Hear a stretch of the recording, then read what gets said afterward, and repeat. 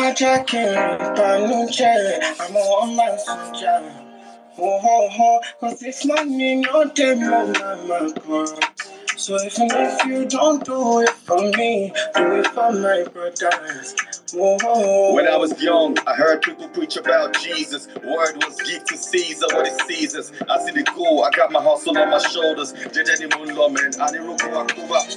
on my grind, I'm focused for many reasons. Been here a couple years and I'm prepping for more seasons. My girl's my motivation, so my mommy, you should see this. Word to Almighty Allah because He sees this. He sees it all, what's above and what's beneath me. Lone sheep amongst the wolves, and yet He sheets me. Automatically, Bobo Gumwa, they can defeat me. Cornerstone level, stress the hate and the need. Big up to all the girls I dated, whether you came in before I made it. That's the reason I get up on my ass and hustle like I never fucking made it. Hi, good evening. Yeah, evening. Yeah, please, we're waiting for people to come in, so Okay, no problem. yeah, thank you. Just please just enjoy the music for now. Okay. Yeah.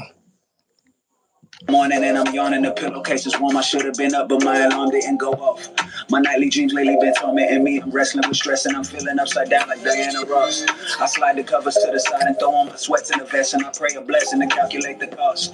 What do we give only to live in poverty? Probably be stuck in this jungle. Fuck it, I go hop in the car. I know I'm headed out this bitch, so guess my family better be.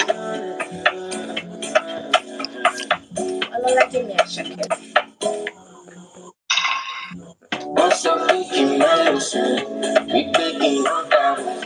When you know I shadow. What's up,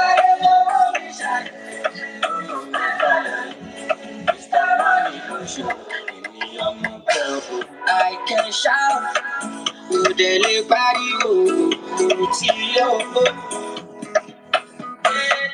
when I show for your party, then we'll go.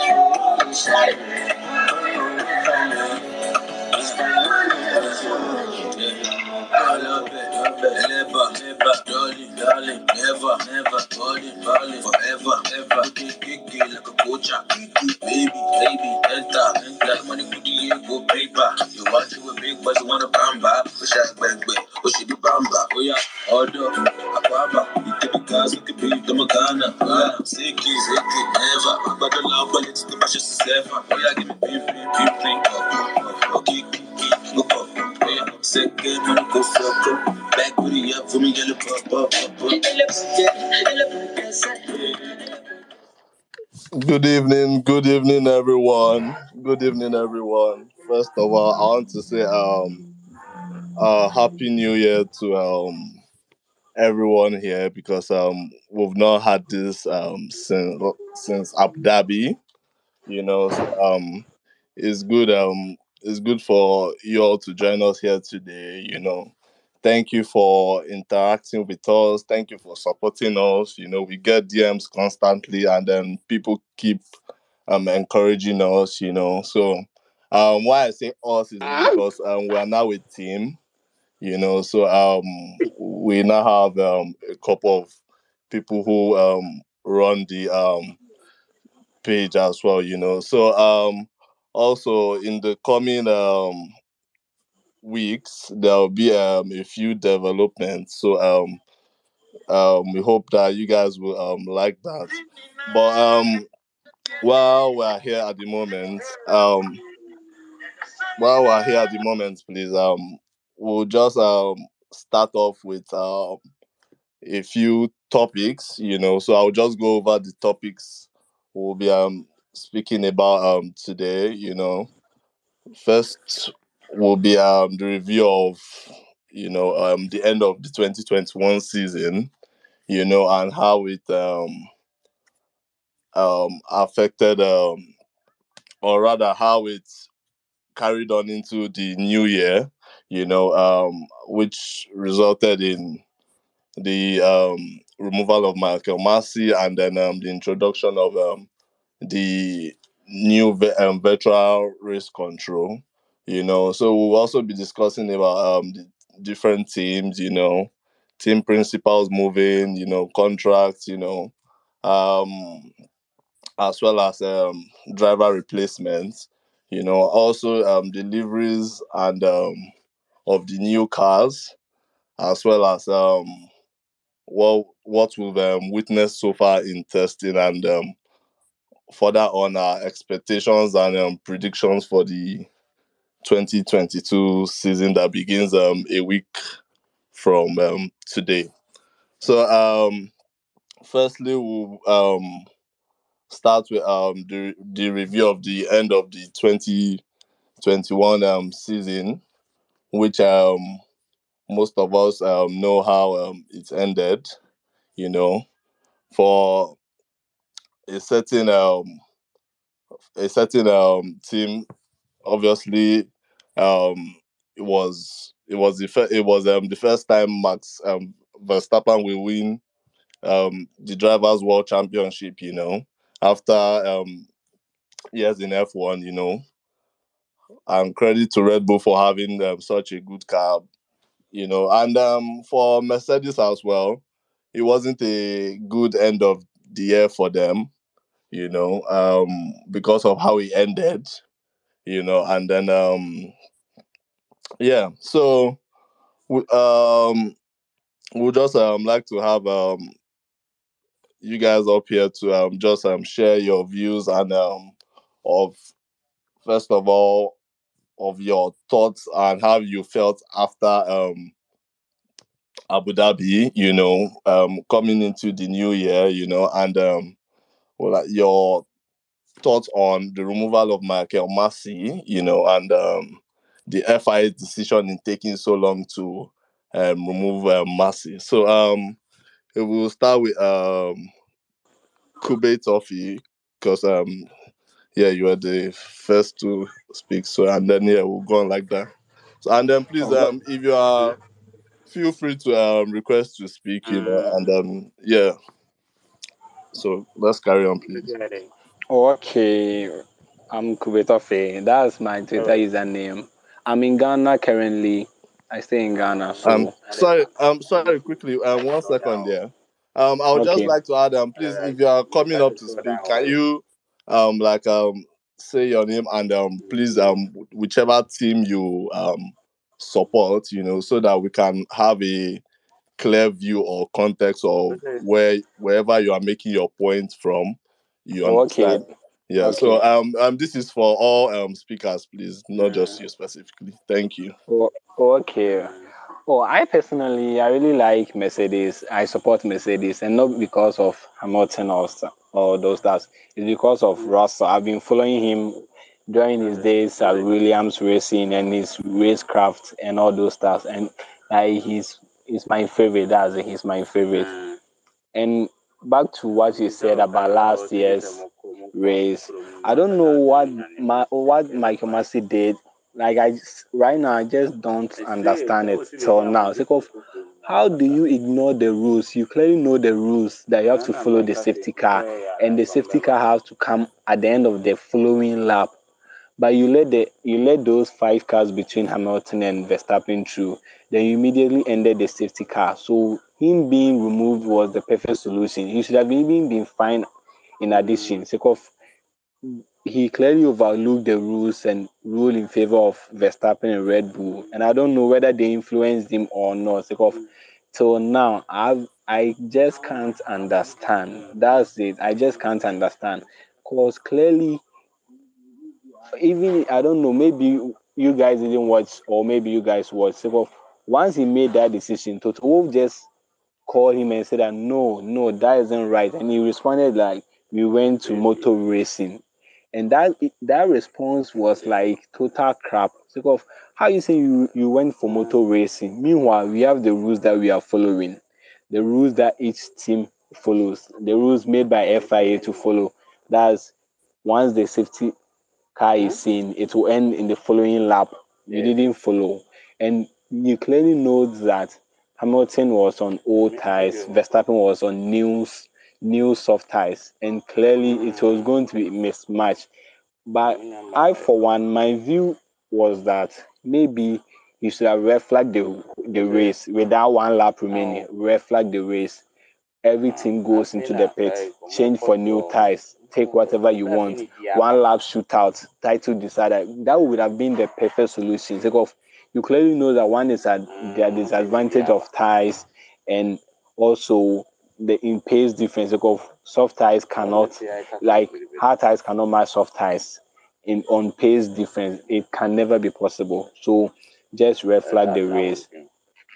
One lap shootout from start to finish. That's all. That would have been the perfect solution for that controversy that he did. And him being fired was the perfect solution because he clearly lost his integrity that day. I was watching the race that day. I didn't even go to church because I wanted to see what will happen. So I skipped church. My mom was even complaining, but I just told her that I'll be doing something. I skipped church and I was watching the race from 12:30. That's Ghana time, 12:30. I was watching the race. Hamilton was 11 seconds, 11 seconds ahead. There's no way he was losing that day. Then Latifi accident happened. Safety flag, safety car, then things. That was a whole crap that happened. And because of what Masi did, so now I haven't watched the Formula Um, One drive. Sorry, please, Kube, can you round up because we have other speakers Yeah, here. yeah, yeah, yeah. I'm about to run Thank. up, of course. And right now, coming into this season, can I talk about coming to this season's topic? Can I talk about that? No, we are coming to that, please. We Oh, are just okay. on the Masi Oh, and yeah. review of last Oh, okay. season. Oh, okay. Then I'm done. That's all that I have to say about Michael Masi and all those stuff that happened last season. All right, all right. Okay. Thank you. Okay. Please next, can we have Akpan, please? Yeah, hi everyone. Good evening. My name is Etowoyan Akman. I'm based in Lagos, Nigeria. I'm a fan of fair racing. Yes, that's what I'll say. I'm a fan of fair racing. That's what I support. Okay, And okay. Sorry, can I ask you which driver is your favorite on track? okay, Lewis Hamilton.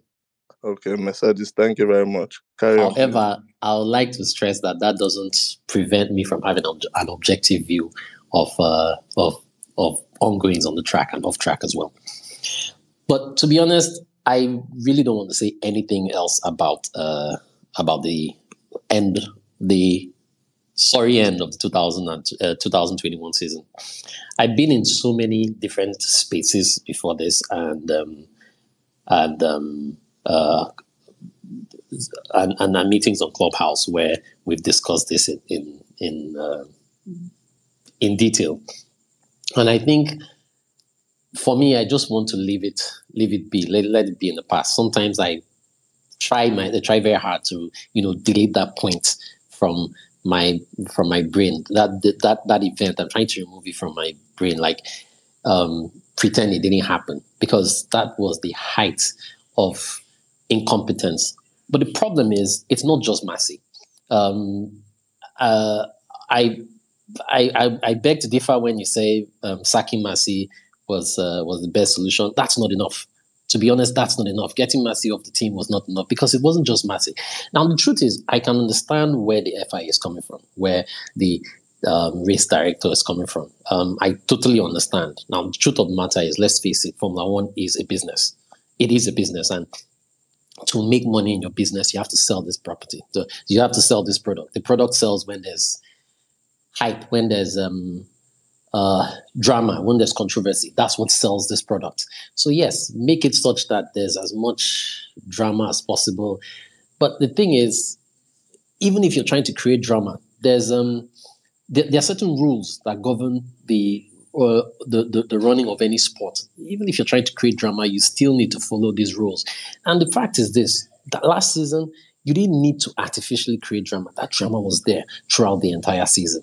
Like the previous speaker has said, if he had red flagged that race and had a one lap shootout, that's more drama than you could ever imagine. That look, the two guys, the top two guys are going after 21 races, 21 events throughout the year. It boils down to just one lap shootout. That's as much drama as you could has been, and that doesn't defy any of the rules. So I still don't get why he would, why the FI. Like I said, it's not Masi.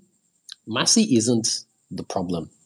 It's the entire FIA that has lost credibility.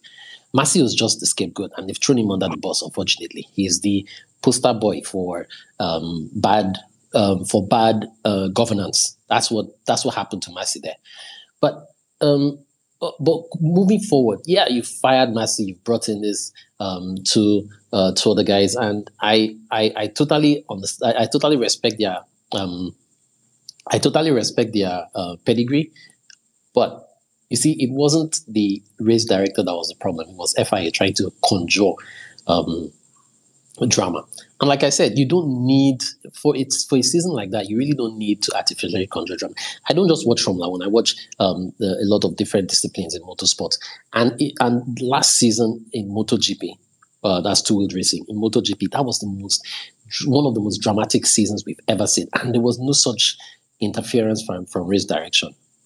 I personally feel that the FIA hasn't done enough to regain credibility. I mean, because I'm a huge fan. I've been watching Formula One since I was 9 or 10 years old. I'm a huge fan of the sport, and this isn't going to make me stop watching.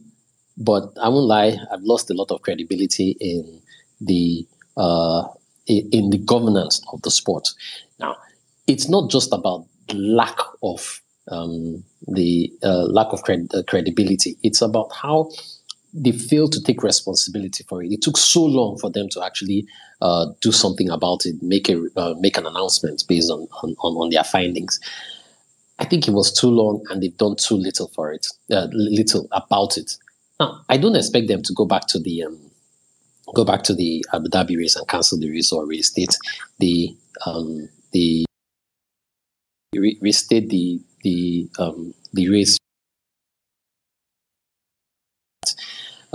But it's a long time for the FIA to be able to regain the confidence from viewers that they actually have lost a lot of confidence and a lot of credibility. It's going to take a while for them to do it. They can start this season, moving into this new season. They can start by actually implementing the right things, doing the right things right now. And having said that, yeah. So Hamilton was robbed of a title. I know we're yet to go into this bit, but I have to say this right now. Hamilton was robbed of a title, of his 8th title at the end of last season. Just wait till the end of this season. That's all I have to say about that. Thank you very much. Lulu, I would have said you should go next, but let's hear from a Red Bull fan. So I'll say Asuaju Joseph, please, if you would like to go next, because it seems you're a big Honor fan.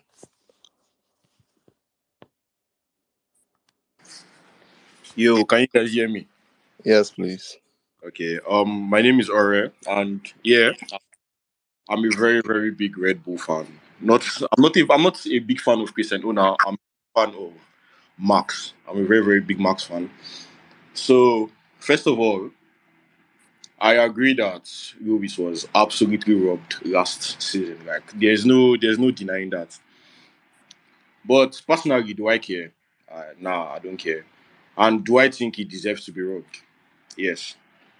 Um, and with the wonder, oh, maybe like there was collusion and like there was intention on purpose. Like, I don't think that was it. I think it was just Michael Masi being under a lot of pressure to make a decision quickly, and he made the decision that at the end of the day, the only person that benefited was Max, and that's why it seems like, oh, maybe like Red Bull and the FIA or like everybody did not want Lewis to win.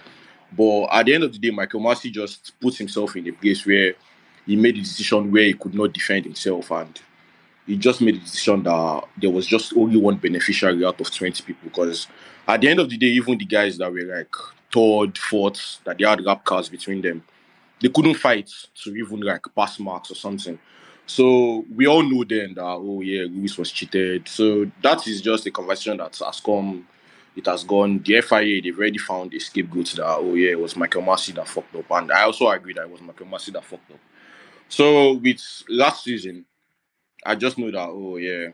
But then the only reason why I don't really care is because I know that the only reason why you went to Abu Dhabi is because things happened that were above Max's power. Like there were two races in a row where Mercedes fucked up his race, and if you had gotten second in those races, that's 36 points. There's Please, no need please, to alright, could you specify like the races, you know? Silverstone and Hungary, Bottas and Lewis. So if you had gotten second in those races, that's 36 points. So there's no point for us to be. But then at the end of the day, that is if. But then he got to Abu Dhabi. Lewis was absolutely beating him. Like there was no discussion. That was Lewis' race, and like Christian Horner said, we needed a miracle, and it happened. So I've just accepted that. Oh, this is Max's first of many that will forever be spoken about. That, oh yeah, because I know Max will still win more. I'm not bothered about that. But this is just one championship that will be spoken about. It was Michael Masi's fault. It was Michael Masi's fault, which is true because Lewis already had that race. There's no denying that. So we were lucky, but I don't think he was. That's why I say we were lucky is because I genuinely do not believe anything then was done on purpose. It was just Michael Masi just making the decision that was very very stupid, and Lewis was like, nah, there's no discussing it. But I don't care about Lewis, so it's none of my business about that. All right, then. Thank you very much. Can we please go to Lulu, please, on this topic? Hi everyone. I hope you're well. Happy New Year. Um, Happy I've New Year I've, to you too. I've heard some really interesting takes about how Abu Dhabi panned out and all of that. It's interesting to hear a Red Bull fan finally allude to the fact that Lewis was robbed. I think it spells good tidings for the world and for Nigeria, to be fair. Um, Also, for me, I think the major thing is, I mean, for those of us that have watched Drive to Survive, you would argue that Christian Horner, one way or the other, had like an agenda against Lewis, which was obviously something that, permeated different levels in the paddock, which obviously probably led to what Massey did eventually. Um, Also, I'm of the opinion that, again, I think someone tweeted it, and I'm not sure if I retweeted it or something, but I honestly feel that Christian Horner is obsessed with Lewis, and there's a part of him that wishes he could exchange Lewis for Max till tomorrow, but then we all know that's never going to happen.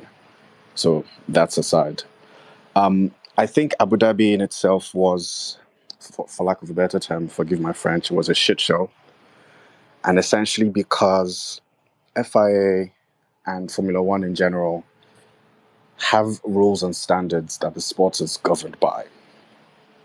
You cannot, out of convenience, close your eyes on the very rules that you are, a custodian of, if that's the word. And again, this would, in my own opinion, would be as a result of what had happened over the season, where Christian Horner was saying stuff about the fact that they've never really had a challenge, talking to people like Pierre Gasly to keep Lewis behind, and all of that. All of these things were instigative, and like it or not, they played a role. Be it small, be it big, be it infinitesimal. The truth is, it played a role. And the height of the role that it played, in my opinion, was what happened with Malcolm Massey. That said, like my brother said, I can't remember his name now. He said something about, the credibility of Formula One. I think they haven't done enough. I think just changing the head and having virtual whatever to govern the sport is sort of like having VAR for football, which I think might slow down the processes or decision making in the sport, which I honestly think is not something that would do us a lot of good. I mean, it remains to be seen how they choose to apply it. But if how VAR works with football is anything to go by, you realize that for a sport that we love that's as fast as it is, there may be a few commas and semicolons that may not make a lot of people happy. The credibility of the sport needs to be won back. How they're going to do it, I don't know. Obviously, there's new governance, there's a new person in charge, and what that would spell, again, we don't know. The next race or the first race of the season is in Bahrain. I imagine that there will be a lot of talk ahead of that from an administrative perspective to better fine-tune what they think, excuse me, what they think the governance for Formula One should be in 2022 going forward. For Masi, I've never ever heard of anyone put in a position as major as that to be so spineless. And again, I think he was influenced. I'm sure he has like a truckload of Red Bull supply till he dies. And to be fair, I don't think even if he had done a lot for the sport before, which I doubt he had, I think that singular act in Abu Dhabi has tainted whatever it is that he may have done for Formula One. They say, the FIA have said that they'll find a role for him, but I won't be too surprised if he's mopping floors at Monaco this year. As for 2022, I would leave my thoughts to when we get there. Thank you. Okay. Thank you very much, Lulu. So, please, I know there are so many people requesting. So, I would say let's spend about 3 minutes on each person talking. So we can get through as many people. So please Ayo next, please. Ayo and then Fatima, please, in that order. Thank you. Hello, good evening, everyone. I hope you can hear me. My network is it's kind of bad. Can you all hear me, please? Yeah, go ahead, please. Okay, so my name is Ayo, and I'm speaking from Abuja. So obviously, Abu Dhabi was a shit show. Ayo, quickly, please Yes, let us please. know the team you support. Yeah. Okay, so I rep Mercedes and Lewis, obviously. Dressel next. Okay, so I think Abu Dhabi hit me so hard that I went to work the following day, and my boss was like, "Guy, are you okay?" Yeah, that was how hard it hit me. So it was a really, really, really painful experience, which I've tried to move on past, but still yet you're it's like you're reopening fresh wounds right now. But we're going to move past it. Next week is it's the beginning of a new season for us. So the first speaker said something about the red flag. I don't really agree with it. There was no reason to bring out the red flag because you want racing. Okay, so what's the point? It's like being artificial again. You could have, Masi could have just followed the rules, let the race go, the way it was supposed to go. Not, saying, oh, we want drama, bring it out, a red flag because a safety car happened, which was not supposed to bring out a red flag. So I don't agree with that line of thought whereby a red flag should have been brought in. So yeah, I think we're going to have a good season this year. I'm not going to talk about 2020, 2021 anymore because, like I said, it's still raw. It's still very painful for me. Yeah, so I hope Lewis does well, Mercedes does well, and hopefully we have a very, very good season again. Thank you very much. Okay. Thank you very much, Ayo. Thank you for Yes. sticking to the time limit as well. Yeah. Fatima, please. Hi guys. Okay, I Hi. think for me, 2021 was a different story from the time I started watching Formula One. I think it was drama in its entirety, from testing where everybody felt Red Bull had a better car up until the first race and then till the last. The last one took its toll on me. I was really sad. I even almost sworn that I would not watch Formula One anymore. But I'm shamelessly back here. So it's for me, like everyone has said, and I think there's a consensus already, or it's a general note, except anybody that wants to be hypocritical to themselves. It was a wrong decision making, it was a wrong call. There's nothing to justify it at all. I enjoyed the drama from the beginning. It's been long. We've had two great drivers coming on same points till the final race.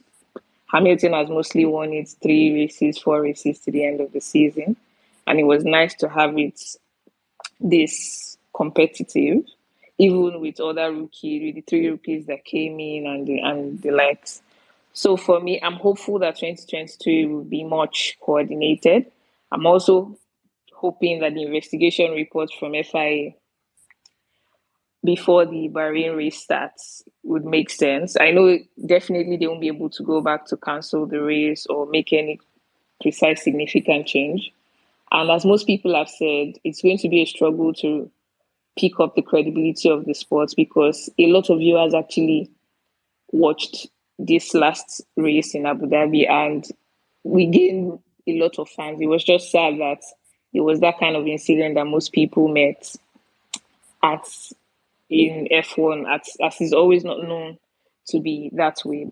For me, I'm hopeful that 2022 would be promising. I'm a Mercedes fan, but I'm very much excited about what Ferrari is bringing on the table. For me, they have the best aesthetics in car. Then I think Aston Martin's before Mercedes. For me, it's been nice. I'm looking forward to a cooler and more dramatic 2022 with sticking to the rules.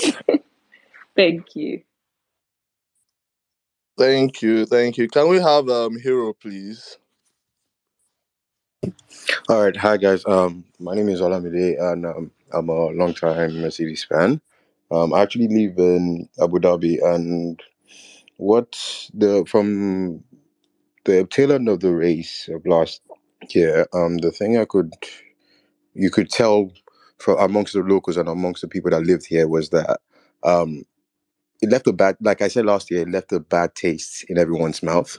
And to be honest, and personally, I know a lot of people within my own circle that kind of kept away from Formula One because it didn't really sit right with a lot of people.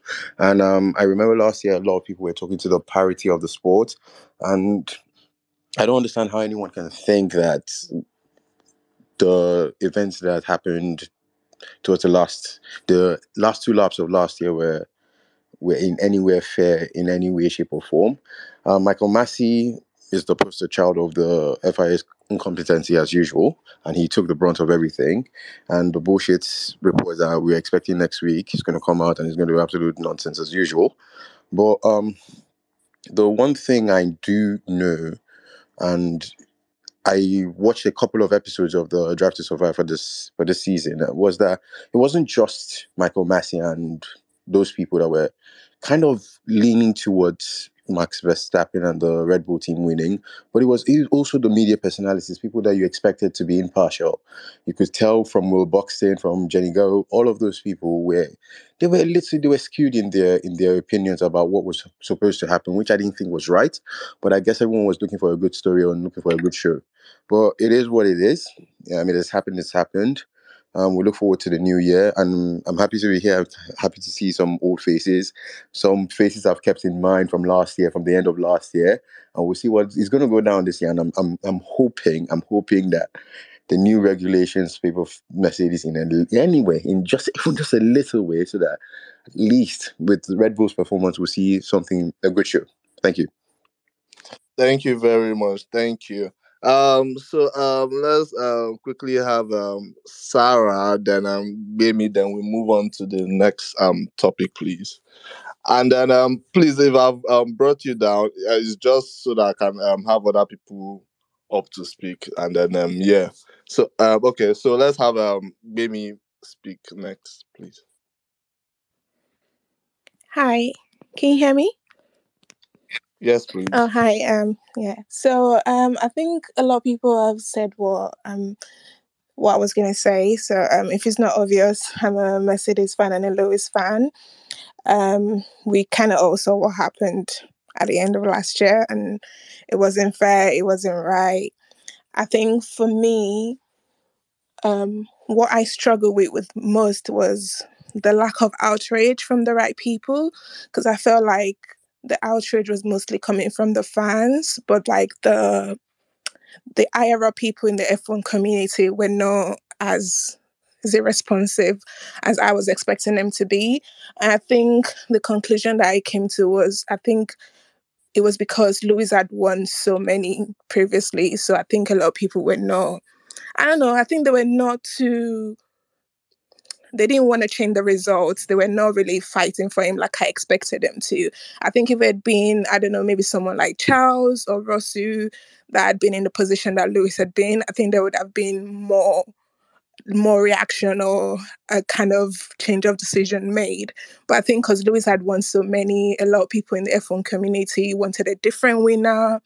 You know, it was very obvious that people were like, oh, we're kind of sick of this guy now. We want someone new. So I think that really, really played into the way the results, the way Abu Dhabi played out. So, but hopefully this season you have to keep positive and look forward. So hopefully this season we have 2 new race directors. I hope Mercedes has a great car because testing is not looking that positive, but a lot of people say they're sandbagging. So fingers crossed they're actually sandbagging. So hopefully we get a great season this year, and I really hope Lewis get his a title. So yeah, thank you. Let me Thank speak. you. Thank you very much, Thanks. Bimi. So now we'll be moving on to the next topic, which is the various teams. So we'll be starting from the back of the grid, which has had the most drama in the last recent weeks, which is Haas. So a, a big shout out to the people in Ukraine. It's really sad to see what's going on there. So and to our brothers that who have gone there and are in such precarious positions, we hope that brothers and sisters, basically, we hope that you find refuge in a good place. So yeah, moving on. Mazepin, who has been in the news recently, has recently just left Haas. So and then we've had his replacement, K-Mag. So it's good to see K-Mag back in Haas, after a year. So can you guys share your thoughts on what at least you expect from having K-Mag back in the car? At least now has an experienced driver, to partner with a talented Mick, in my opinion. So how do you guys see Haas, and um what they tend to achieve this season, based on they've been working on the car for a long period of time, almost 2 years. So please raise your hand up. Okay, so we'll start with Lulu, then yeah, then please F1, raise your hand up if you are interested, please. yeah, F1, are you there? I'm so sorry to just quoting like this, yeah. Sorry, yeah. Yeah, Please just raise your hand up, and then we'll come to you, please. okay. No. Thank you. All right. So for Haas, I think the first thing is I wonder what Urakali's withdrawal will do for them money wise this year. Um, Obviously, it's never nice to see people lose their jobs, and for someone that is Mazepin and his dad, obviously with the role that they played, it's a bit weird. But Kevin Magnussen obviously is a really really good driver. He had really good times. I think they have a really good package. But what I think might be their downfall this season would be reliability, which is something that it seems as though they focused on in the last couple of days for testing. With Guangzhou, I hope I got his name right. I haven't seen much of him, so I can't really say. But you get the feeling that Haas would nick a few interesting points, especially with the circuits that have like really good overtaking possibilities, where you could actually have a lot of undercuts. I think they would nick a few points there. There's no doubt in Kevin's talent, even though I have a problem with the quote about him and God. That was a bit upsetting. But aside that, I think it'll be a really interesting time for them. Would they finish at the end? I think they will still be at the bottom, bar any shocking happenings, but I expect that they would nick a few points in places that would surprise all of us. So all the best to them. All right. Thank you so much. Can we have Abdul next, and then please, if you want to speak on this topic, please just raise your hand up, and then we'll come to you, please. Abdul, please.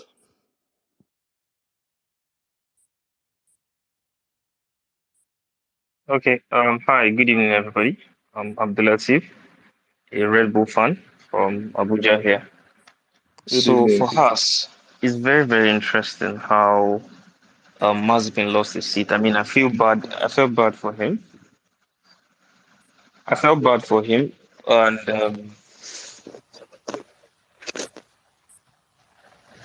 well, I felt bad for him, but because he lost the seat, not because of his own doing, but because of what's happening in the everything. But for us, it's good for us. Uh, Abdul, I think we've lost you. Abdulatif, I think we've lost you. Okay, Abdulatif, we'll come back to you. No, we can't hear you. Okay, we'll come back to you. Let's have Abdul Gafar, please. Hi, good evening, everybody. It is good to be back. Yeah, about Haas, it's quite unfortunate how Mazepin lost the seat. It is not the best of drivers, and personally, I don't like him that much, but it's unfortunate that he's just a victim of the situations around him, and yeah, he had absolutely no control over it. Haas performance wise, yes, I think with what I've read in a couple of places and a couple of tweets I've seen, yes, they have a car that might do well. Maybe put them in the midfield battle this season. Who knows? Well, I feel maybe their struggles this year will probably come away from the circuits because the sponsor they let go will not go away easily. Uh, the fact that they just cancelled all those contracts, you know, I don't know, just as as a reaction to what is happening in Ukraine, obviously, but still, at the end of the day, there are still laws guiding all these things. So, yeah, personally, I feel that difficulties will come away from the circuits this year, but it depends. Let's see how it goes.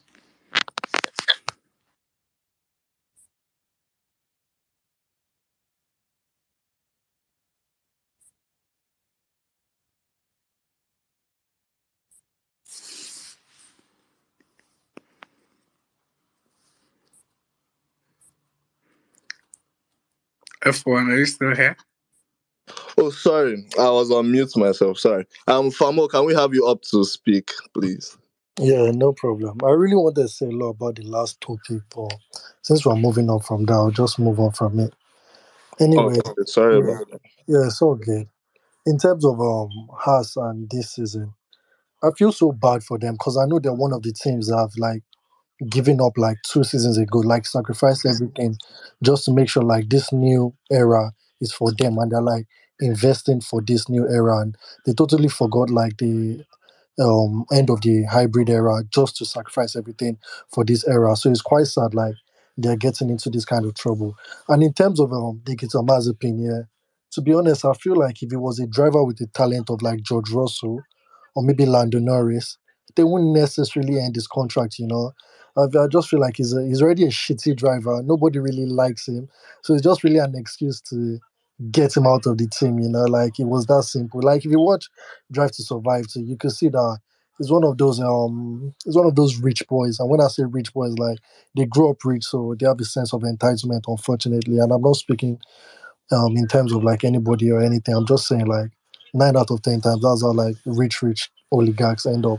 So yeah, I don't feel like he had anything to do with whatever is happening in Russia. I just feel like it was an excuse to finally get the boy out of F1 because, truth be told, he was probably the worst driver on the grid already, and they wanted him out. So once the opportunity came, he just took onto it. If it was a driver like George Russell, trust me, they will try every single thing to keep the kid. every single thing. But if someone is not worth saving, why save him in the first place? So there's nothing much to deep there. And to be honest, I actually like Kevin Magnussen. So I'm glad to see his face back in F1. So that's just the reality of the situation, to be honest. So let's not feel like it's like totally because of what's happening in Russia and feel sad for the kid. No, he's a shitty driver. Like, I won't say he does not deserve to be there. Everybody deserves to be there at the end of the day. But if they don't feel like he's worth saving, why save him? Yeah, it's as simple as that. Thank you very much. Thank you very much for that input. Can we have Jibola, please? All right, hi, good evening. Yes. It's great to be back. It's been quite a while. Okay. So for Haas, I think it's quite hilarious how K-Mag is back. Because if I remember well, when he was out, he spoke a lot of smack about like F1 and how he wouldn't want to come back. So to see him all of a sudden back and saying he's very excited to be back, he missed it so much. It's actually quite funny to me. And I think Mazepin is a relatively good driver, to be honest. I watched his F2 races and he looked like he had something. No, obviously not like a top quality driver, but like maybe midfield Oh yeah, capable, back of the pack, or like back of the pack capable, yeah. And for him to lose it because of, I guess, because maybe his dad has like some connections with Putin and all of that. That's a bit unfortunate, especially because we all know Haas's financial condition and how the funding from Riccardi was like really helping them through last season and obviously into this season as well. But from the timesheets that we saw in Bahrain, it seems like maybe they actually did do some work towards 2022 season. Granted, this result I think were after everybody else had finished, so we don't know like the exact conditions of the testing for them. But I think K-Mag, was it the fastest time or the second fastest time of the whole testing day or something like that. So it seems like maybe they can actually get a few points. And I think Mick will do quite well because last year they were both rookies, so there was not really someone he could like gauge his performance against. I mean, he was always better than Mazepin every race weekend, but like he was also shit as well. So if he can like compare against Kim Mag, a very experienced driver who has been in and out for quite a while now, it would actually help his own performance, and maybe he too can score points. But I would expect throughout the season, I would expect Kim Mag to at least get points in maybe 2 or 3 races. So it'll be interesting to see how they do. Granted, they don't go into what's it called? Is it administration? What happened to Force India a couple years ago? If that doesn't happen to them, then I think they would manage to get a couple of points this season. Thank you. Okay. I would say let's just move on to the next team, which is Alfa Romero, and then we'll have Shemilore, I believe. I believe.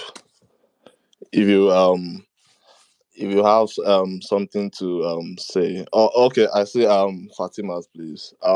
So Alfa Romero, the next team we'll be discussing. They have a new driver lineup. Both drivers, so an experienced Valtteri Bottas from Mercedes. After 5 years in Mercedes has well, I say has taken a step back the grid, to join Alpha, and then a well-funded Guan Yu Zhou, a well-funded made in China piece is now in F1. So who is another paid driver? So what do you guys think about the pairing? Do you think Alpha has made the right decision? And regarding the car, do you think they are able to challenge? Because one thing is to have good drivers, and one thing is to have a good car, because they work hand in hand, as we all know. So yeah. So what is your take on that? So we'll start with Fatima, then Al, please. Then Famo in that order. Okay. Yeah, for me, I think my interest in Alfa Romeo just goes back to because of Bottas. I'm excited or I'm hopeful to see what he's going to do as a supposed number one driver because I've not really seen him be the number one driver for any team in F1. So I'm basically hopeful to see if his experience at Mercedes would put him up to speed and then he'll be able to at least prove to Alfa Romeo that it was a worthy buy-in. Then for the new Chinese, I tried to read up. I'm not exactly excited about his coming in. I think I would have preferred Oscar. That's the F2 champion, the current F2 champion. But then money is important. Also about their car during testing, and I'm not really yet sure what I can say about the car yet. It's still dicey for me. But Bottas claims that he's getting a hang of it. So I would want to believe his verdict and see what they have to give. So I think I'll give my further opinion on their car maybe after the first race. And that's all. All right then. Thank you. So let's have Al, please. Okay, good evening, everyone.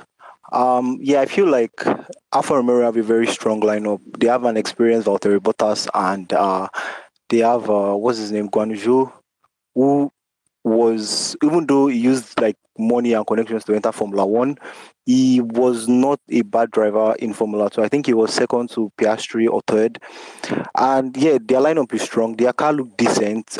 They lost a lot in Barcelona with like little running time and everything, but they made up for it in Bahrain and they looked very strong. I think Valtteri Bottas was like 7 in the timesheets in a few times, and yes, I feel like they will do better than they did last season. Maybe score a few points for fighting the midfield because, of course, with Valtteri Bottas, he has experience from driving with the Subarus, and yeah, the experience would be useful, and he has gone and should study with teams like in 2019 when they got Kimi and Giovinazzi, a new driver and an experienced driver. So it's more or less the same thing, and that's probably what they're going to. So I feel like they'll have a decent season. They'll be strong, maybe can fight in the midfield, but that's all they'll do. They're not really challenge like that. Thank you very much. So let's have Famo, before we come to you, please let's have Sarah because she's been wanting to speak for a minute, please. Sarah, please go ahead.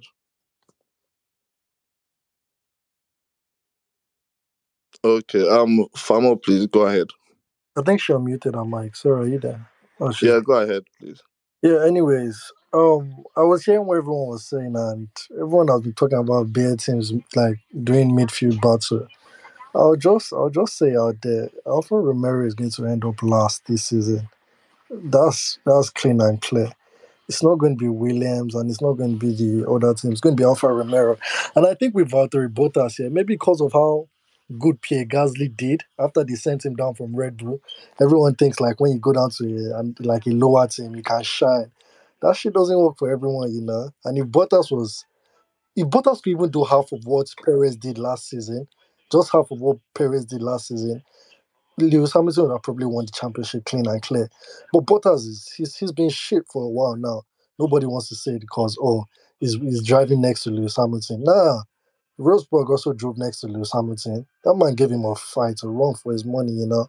Bottas never did that in 5 years. Bottas, I don't even know, man. I don't want to sound like I don't like Bottas, but it's just very disappointing when you have such a powerful car like that and you can't do anything. Like, look at what that kid George Russell did in just one race. Just give that boy just one race. It's not like he had been racing in that car for a long time. Just one race. See what he did to Bottas. Made him look silly, absolutely silly. Bottas made I remember he made pole position and the kid was second, but he showed him that like, bruh, you've been in this car for years, but I'll show you how to drive it. It's absolutely sad, you know. And people, I heard Fatima talk about that Oscar kid, and I don't know this new Chinese kid, but I know that Oscar kid, and the boy is absolutely beautiful, and I really wish I could see him. But at the end of the day, I don't feel comfortable saying they will be fighting any midfield battle. Nah, they'll be fighting their battles in last position with themselves, to be honest. And yeah, that's all I have to say about that. All right, thank you very much. Let's have Kobe speak and then Yemi next, please. So Please, guys, let's just maintain the time. I like the way we're sticking to that. Please, thank you. Yeah, back to Bottas in issue. Back to Bottas. Bottas was a disappointment. Sake of last season, there can be a race that you expect him to be in, let's say, third to fifth position, just to fed off Max Verstappen or any Red Bull plan. But he'll be in 10th fighting with Daniel Ricciardo for 10th position. Meanwhile, being in a Mercedes, like Bottas was just some way. I just don't know what to describe him. He was off. Sometimes he would do silly mistakes. I remember, I think that was the Hungarian Grand Prix. The way he crashed into the rest of the field, I was like, damn, like what's wrong with him? Bottas really deserve to be in them kind teams like Alfa Romeo, Haas, them kinds. Because he was really a disappointment in Mercedes. Even though you are driving alongside Hamilton, expectations are there.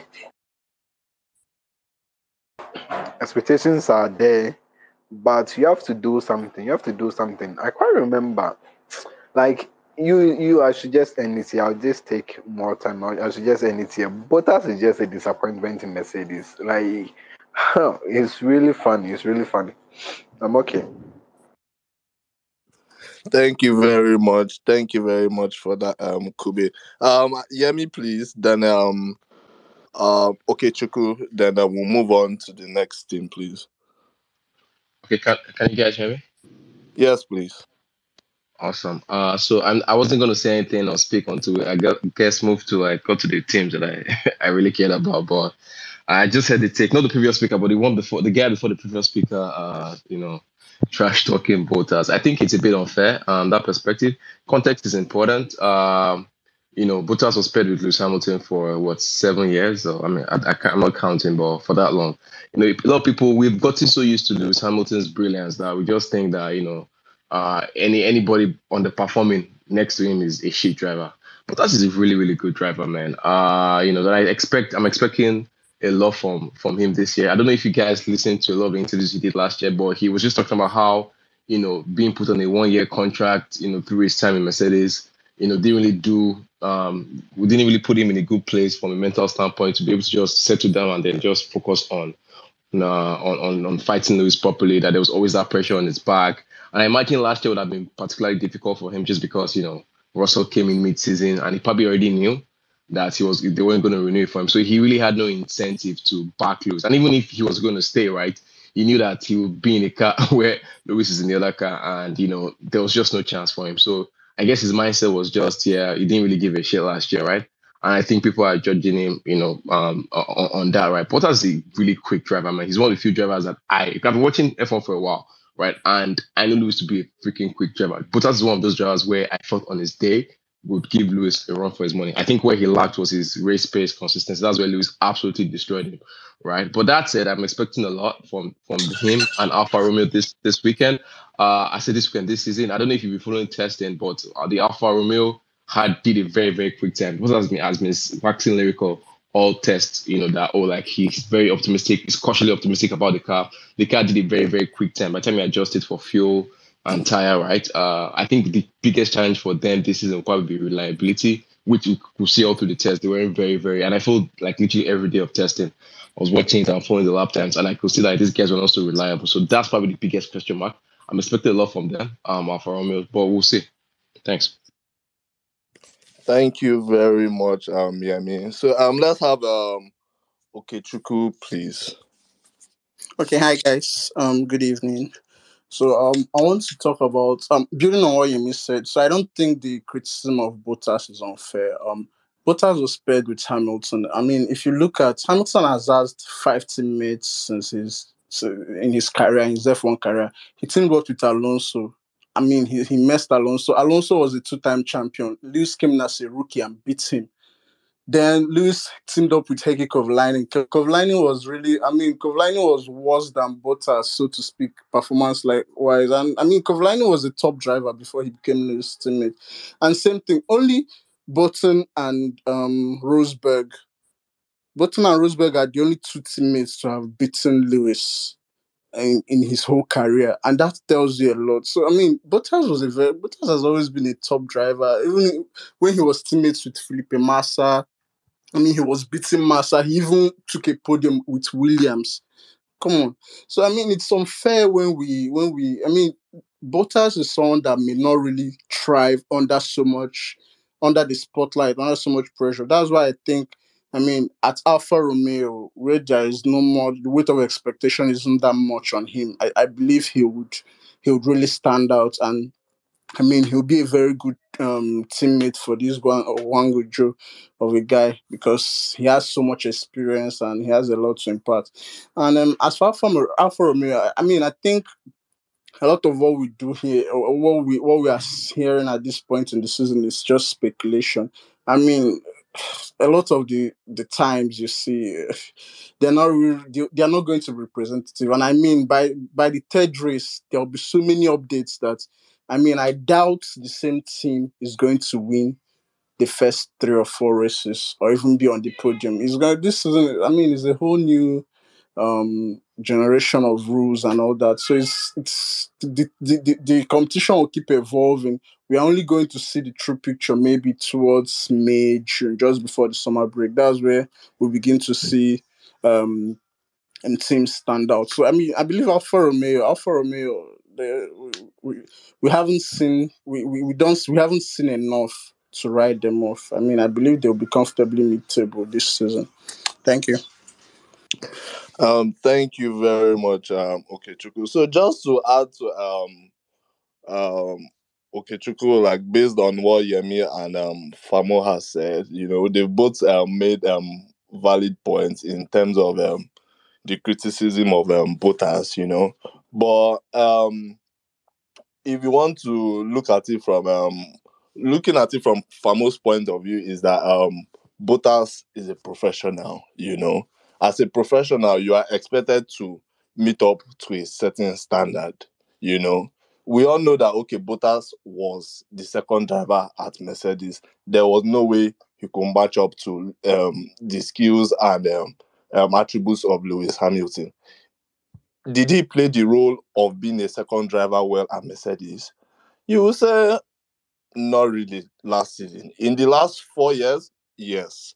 But last season, you might say no, because there were some, like, if we're referring back to Hungary, we're referring back to some of the crash with George Russell. Where was that taken? If I believe it was Imola or something. So if we're referring back to those periods, you will say, okay, Bottas has not performed well as a professional, regardless of him being on a 1 month, 1 year contract, 6 months contract. It doesn't mean he signed the contract. If he wasn't, he knew that the contract was going to expire in 2022 with the option of him, or that he's going to leave. So he can't use that as an excuse. But well, the world is changing nowadays. So well, for some individuals, it might affect them, mentally, like you not knowing where your future is. You understand? It's just like you now being in a relationship with someone, the person is giving you off and on vibes. You cannot eat now. You understand? So yeah, moving on to the next team, which is Williams.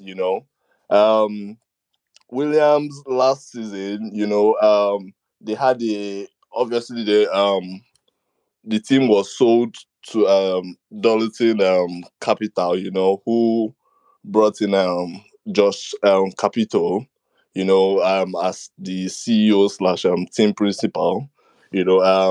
Josh was I believe was the team principal in Moto. I'm sorry, is it, Rally. Yeah, Rally. So he did that before coming to Williams. So over time, we've seen the progress Williams have made. They were able to secure points in what they call it, in Spa. And then George Russell and Nicolas Latifi also secured their first points in Williams under his leadership. So how do you see, or where do you see, or rather, what do you think Williams will be able to achieve this year? So yeah, let's have our everyone's view on that, please. So please just raise up your hand, and then I'll be able to pick, please.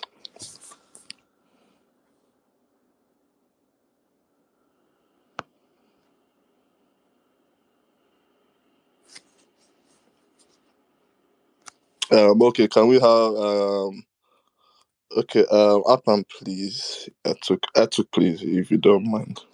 Then Ore, in that order. Okay, hi everyone again.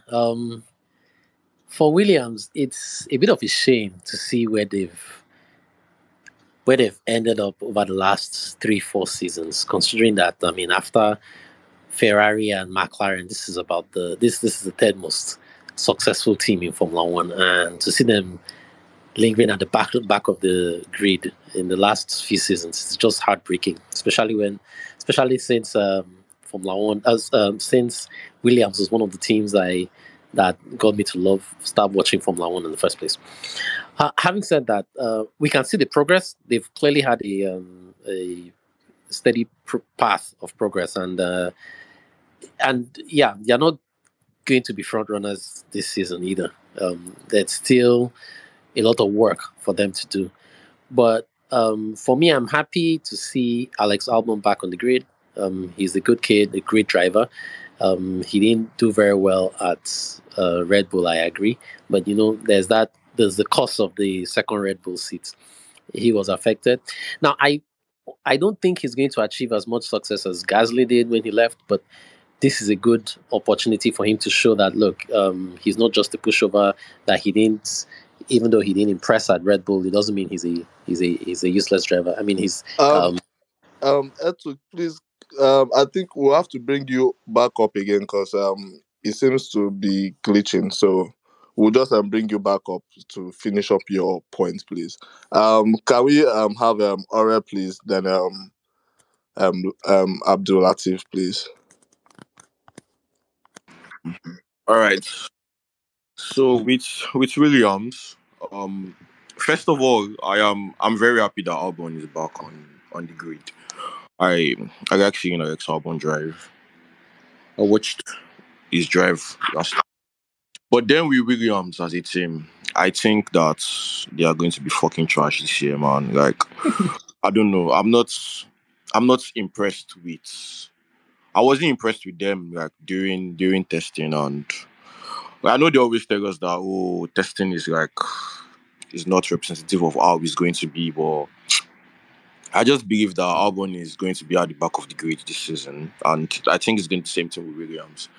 It's just going to be how it was last year, Williams and us rotating 20th to 16th. So I just believe Williams will be at the back again. And I'm sorry for taking us back with Alfa Romeo. With Bottas, I actually think Bottas is a good driver. I just think his problem was that I don't think there's anybody that can match up to Lewis Hamilton.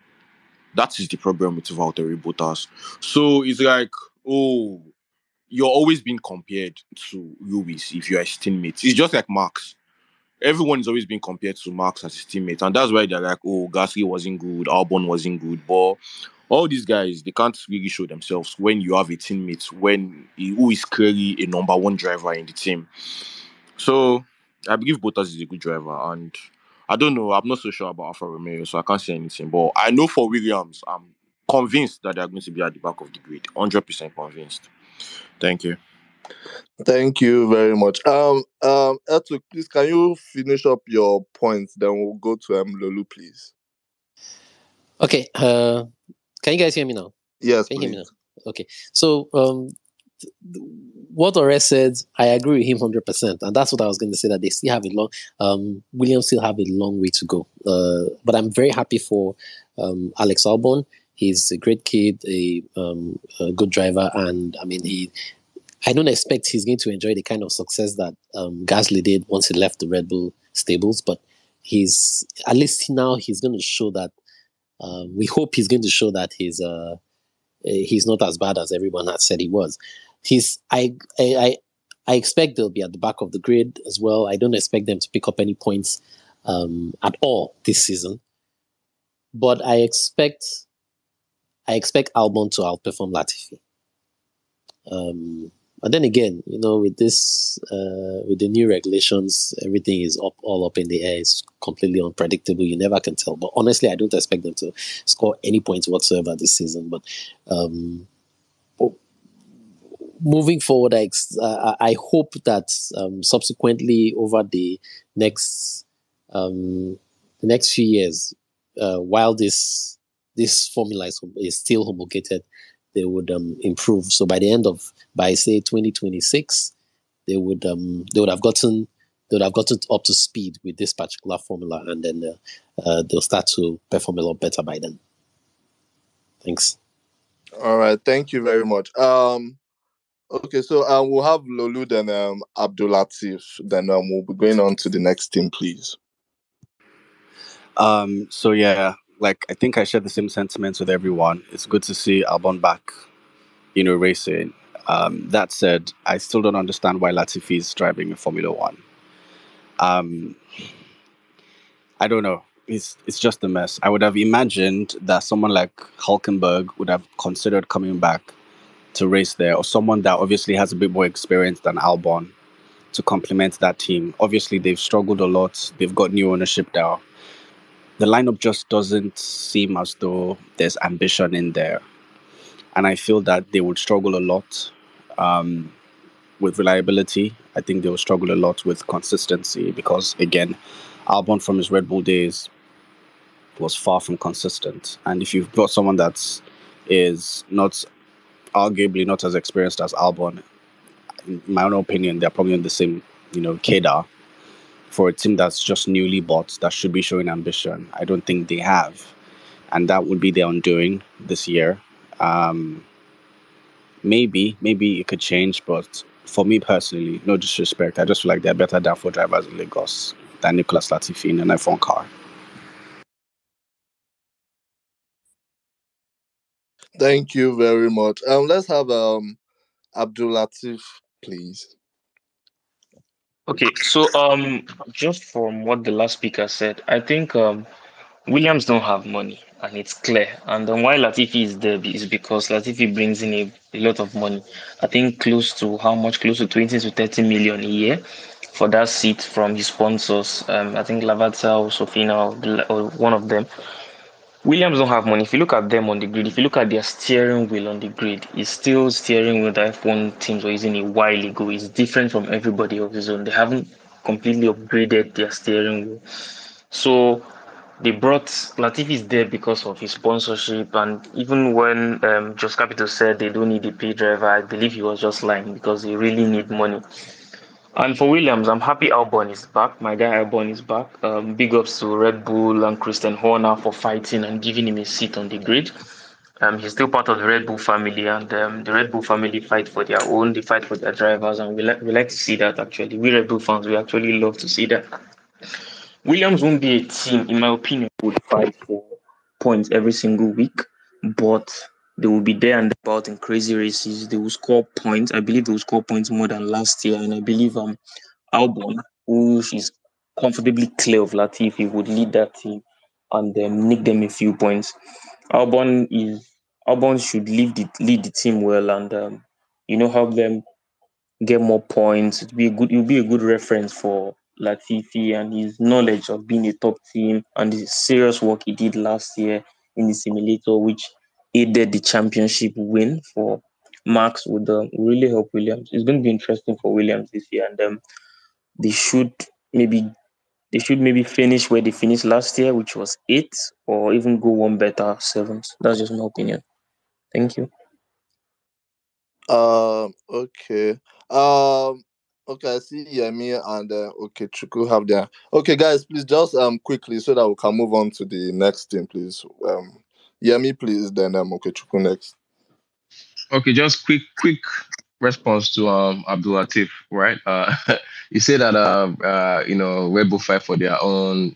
We have Honor to thank for Albon's seat. I find it I find it cheeky that you conveniently left out the fact that Toto Wolff had to actually agree to Albon being in that seat. Otherwise, Albon would have had a drive this year.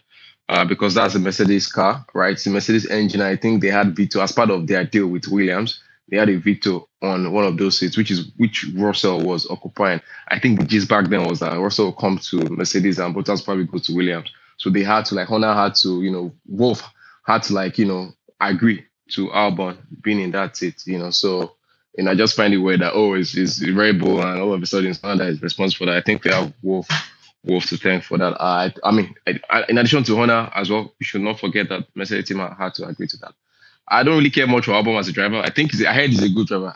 But if he doesn't do to Latifi what Russell did, right, then I think his chances, going forward will be very, very slim. That's it. Thank you. Okay, Chuku, please, quickly, so that we can move on.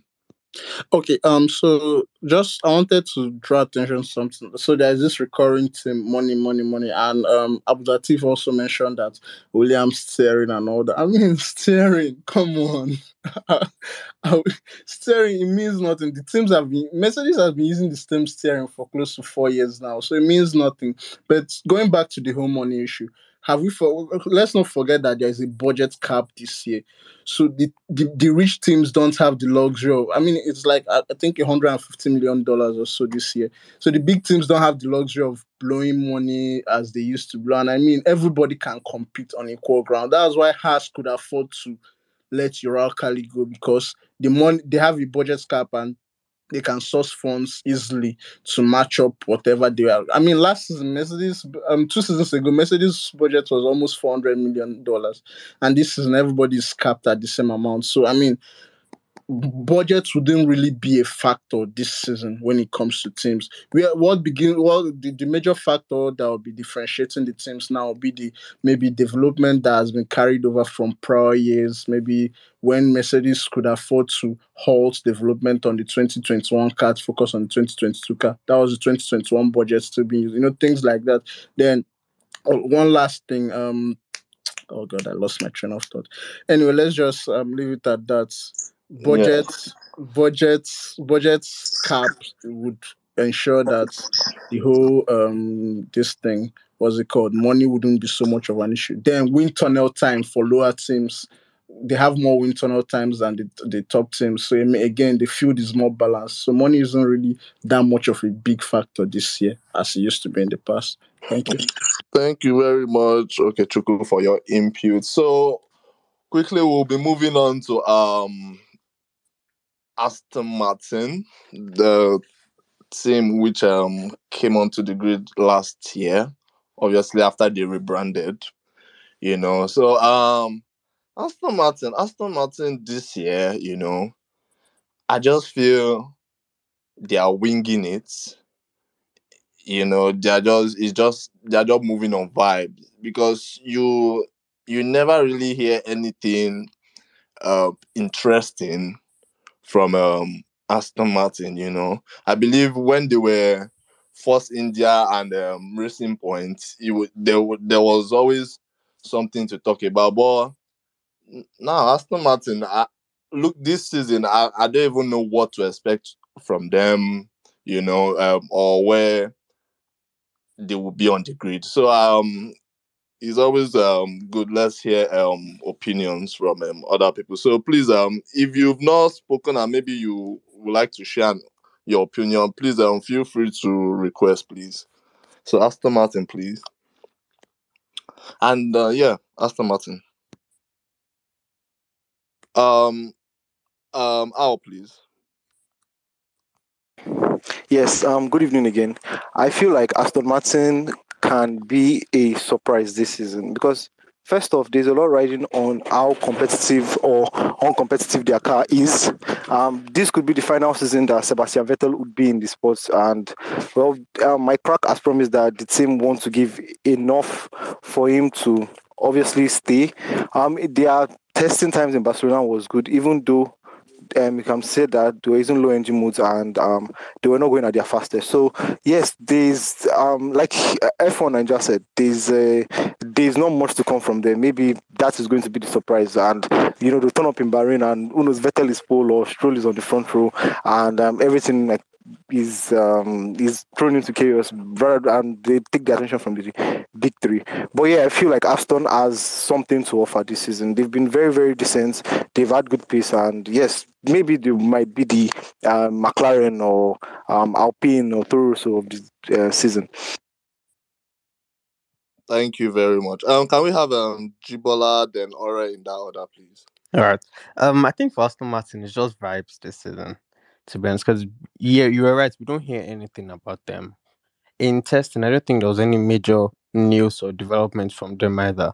And it's to me, I think I'll be following them closely because they have a very interesting front wing design. I think that is the highest off the ground. So I'm really curious how that's going to like help them out this season. So I would be following the performances, but I don't think there will be much from them. I think it's just going to be like a repeat of last season. They're just going to be cruising along, just having fun until maybe Vettel gets third position somewhere or Stroll gets on the podium. But I don't think there's anything spectacular that'll come from them this season. Yeah.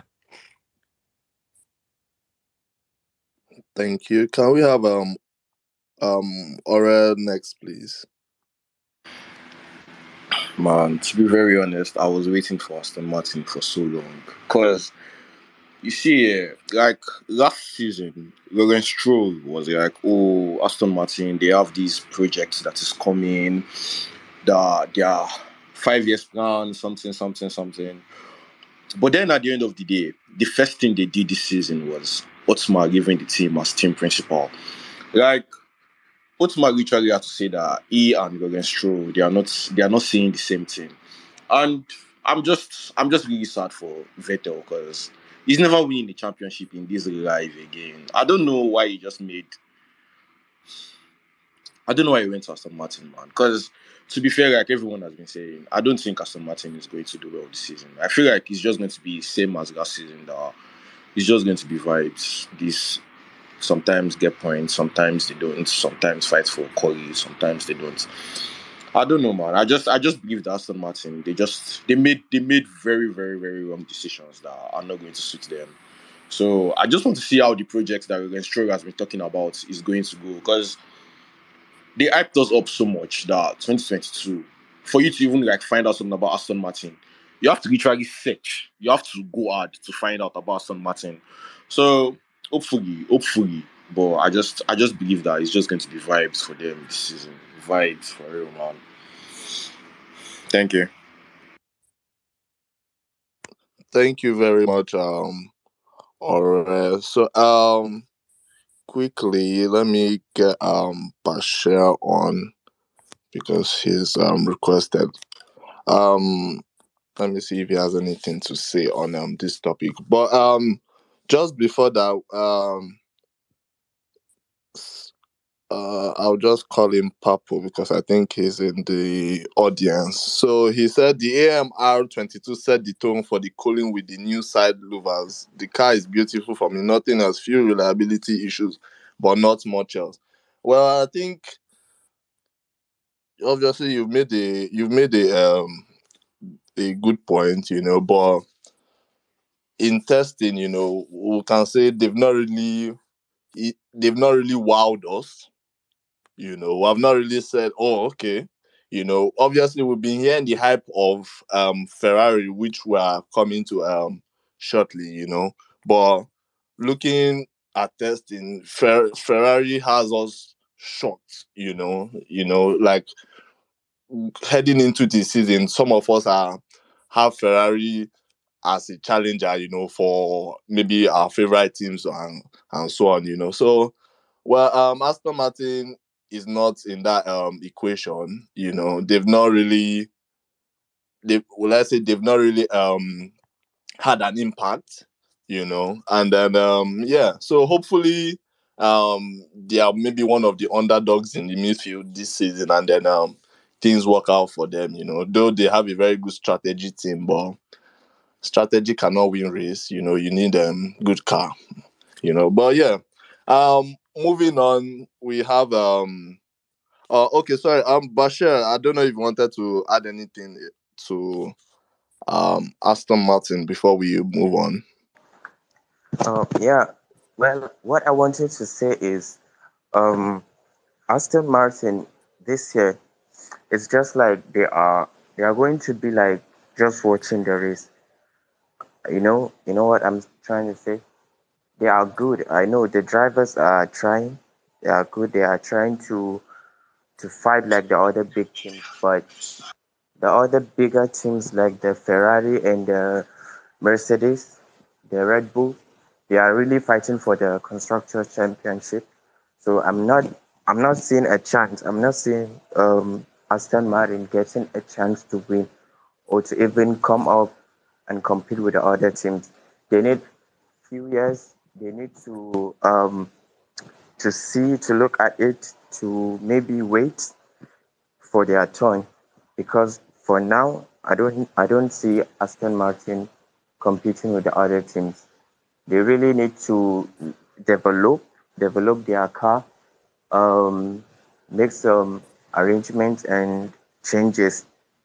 Maybe in the next few years, they can come up and compete with the other bigger teams, and maybe hopefully they will win the championship, or maybe drivers or constructor championship. Okay, thank you very much, Basha. Hopefully.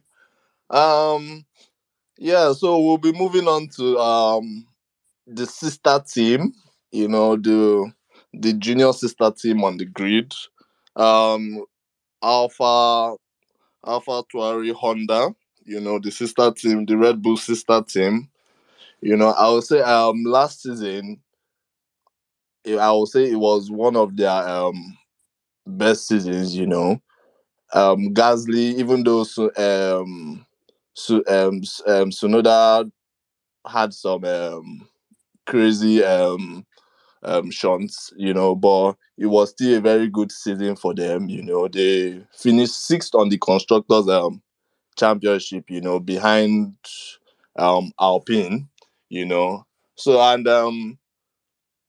looking at them in testing, they've been very impressive, and then though we've had some stories from Sunoda saying the F1 regime, like the structure and the intensity in F1 is quite much. We hope this season there'll be a little bit of maturity in his driving, because he's quite a talented driver, and Gasly as well is much more experienced now, and then also with Gasly's contract coming, I believe Gasly's contract is coming to an end very soon. Yeah. There's also been speculations of him replacing Hamilton if Hamilton was to leave. So just in general, Alpha Tuari, how do you guys see them this upcoming season? What are we expecting from them? Based on their last year's performance and testing. So Abdul Latif, I can see you want to go first. Please raise your hand, and if you would like to speak, just request or raise your hand. Thank you.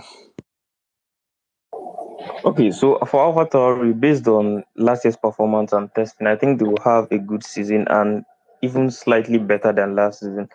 For Yuki Tsunoda, for all the comments and slander he got last season, I guess people just forgot that he's a rookie. Rookies make mistake. Don't Let's not even compare him with the rookies that came in at Haas. Rookies make series and series of mistakes.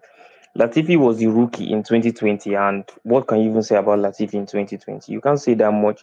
I think people are just putting rookies on the pedestal of the rookies we had in 2019, which were George, Lando, and Albon, who did very well in their first seasons. I won't count George because with Williams was dreadful. But now Yuki Tsunoda is way better. You could see that towards the tail end of last season, he's better.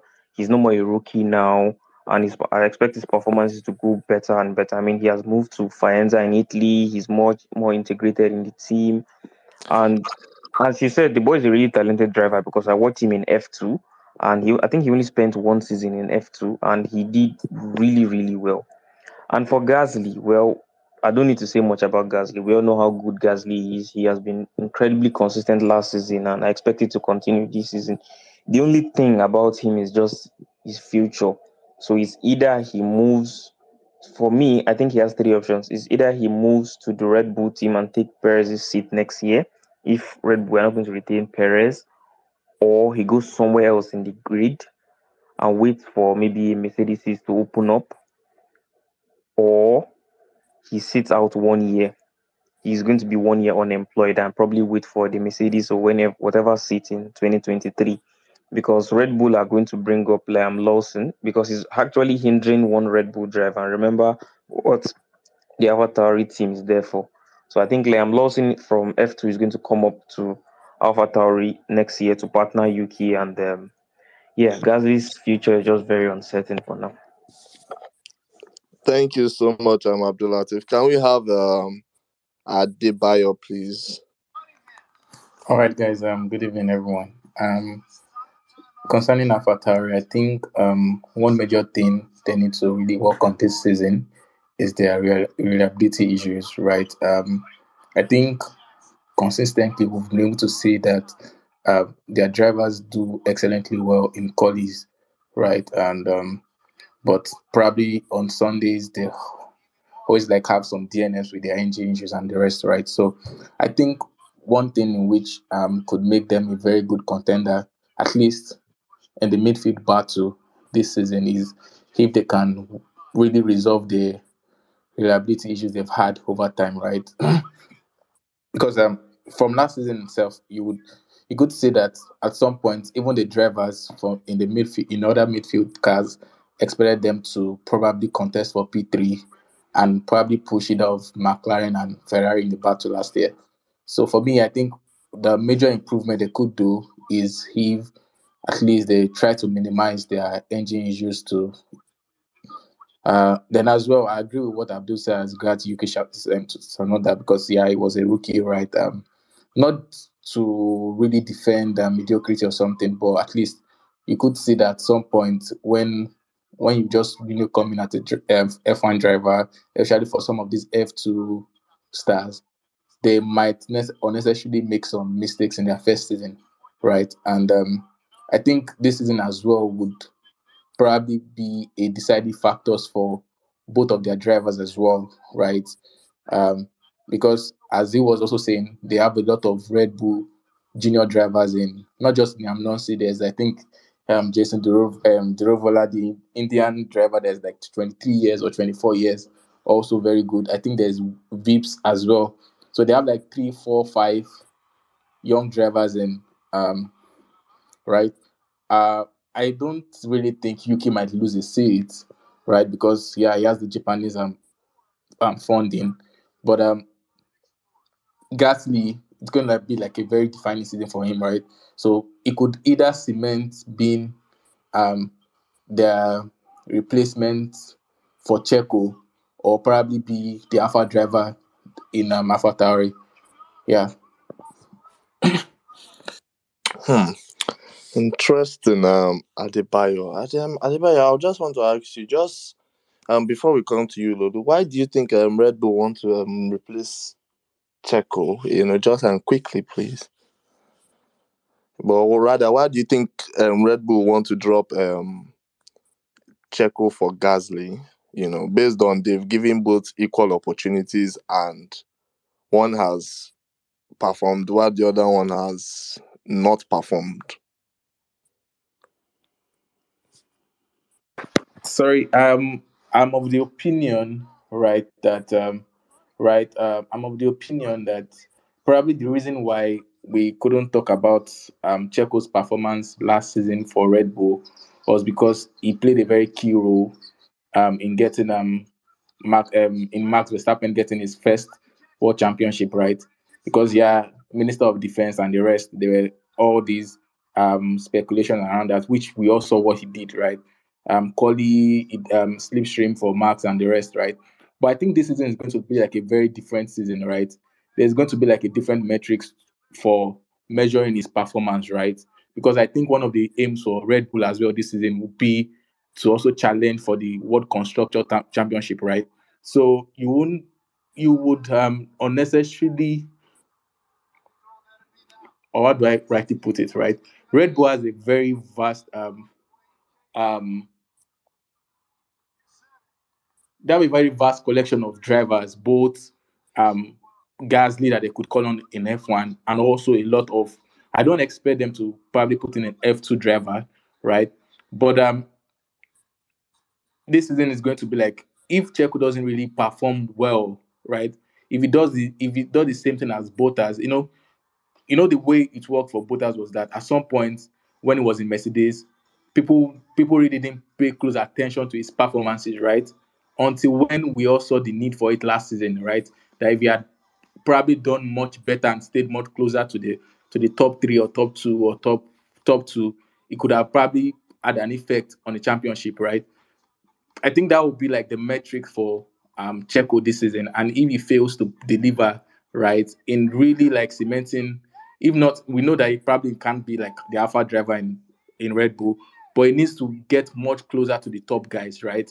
You don't need to be fighting with whichever team is in P3 if you have a P1 or P2 car, right? You need to be much closer. And if he fails to do that, I think it's just be game over for him, right? That's my opinion. It could differ from others. Thank you very much, Adebayo. Can we have Lulu and Bashir so that we move on to Alpine and McLaren quickly, please? Did you call my name? Yes, please. All right. So for me, with AlphaTauri, I think that the two drivers are the true definition of driving to survive this year. I think there'll be a lot of internal competition between both drivers, and that is essentially because there may be a few interesting seats that would open up at the end of the year. And I think that the fact that both of them know that they're up against each other would kind of spur them to drive their best and hopefully get better seats in the paddock. I kind of disagree with, the Red Bull development program being a reason why some people might lose their seats. I just feel as though right now it'd be more of people earning Um, their seats. Yeah. Lulu, do you want to come back up? We'll bring you back up because you you're glitching a bit, please. So we'll Okay. bring you Okay. back up. Yes, please. Bashir, please can you go on, please? So while we Okay, try to bring okay. everyone. I just want to say something about what Abdulatif said. Um, if you look at Red Bull, I'm not sure this season they are going to be competing for the constructor championship. It's like they are going to try to defend Max um, title, championship title. And if Sorry, you look at the sorry to cut you short, Bashir. We're on Alpha Tauri. We're coming to Red Bull, please. You know. okay, no, Yeah. okay, maybe I Yeah. would just have to wait for that. Yes, please. Lulu, please, can you just finish up your point? Yeah. So can you hear me now? Yes, please. So for me, it's more of using this season as a yardstick for the both of them. I think the competition between the both of them internally would give them points and would give the better driver of the two a better seat towards the top of the table as regards, the teams. I don't see the Red Bull development program being a reason why anybody might gain seats or lose seats. I think because of the new regulations now and how long the new regulations will be here for, I think anybody that's sitting in a Formula One car in 2023 would be sitting solely because they've earned it and not because of a development program or how much money they bring in. That's my thought. Thank you very much, Lulu. Thank you. Thank you. So moving on, we'll be moving on to Alpine, where we have the Spaniard, Alplan, Alonso and Esteban Ocon, both drivers, who Ocon who won his first race last season, and thanks to Alonso, because many people say you have to give credit to Alonso because Hamilton could have won the race. But notwithstanding, Alpine this season, one thing about Alpine is that I think since Cyril left or towards the end of Cyril's time at Reynolds, they've just will I say they've just gradually fallen off. They don't even have a customer engine and customer that they supply an engine to anymore, which is kind of sad. So I don't know. This hopefully this new regulation and this new generation of cars, would yield something different for them. But yeah, can we get your thoughts on that, please? Um, can you guys raise your hand up if anyone is looking to um speak?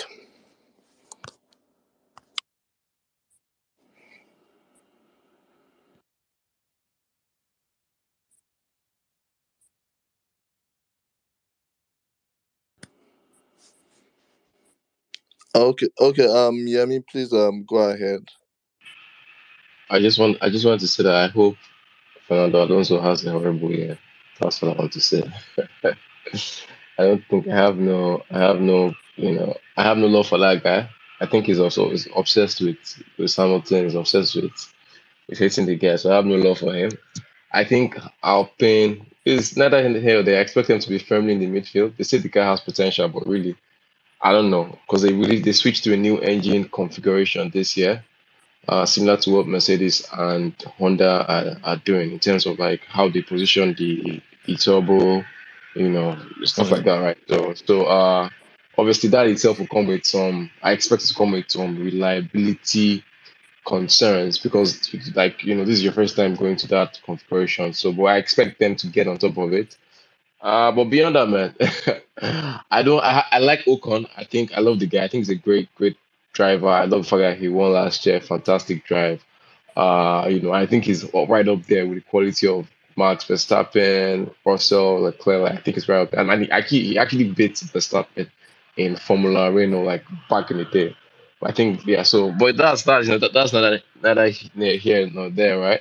I think what's more important is I hope that he does well, Ocon does well, and I hope that Alonso has a horrible year.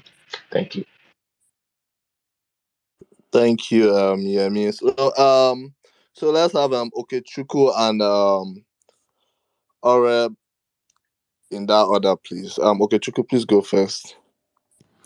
Okay, so speaking of Alpine, like the previous speaker, I didn't get the name. He mentioned also that Renault they moved into a different The previous speaker was Yemi, please.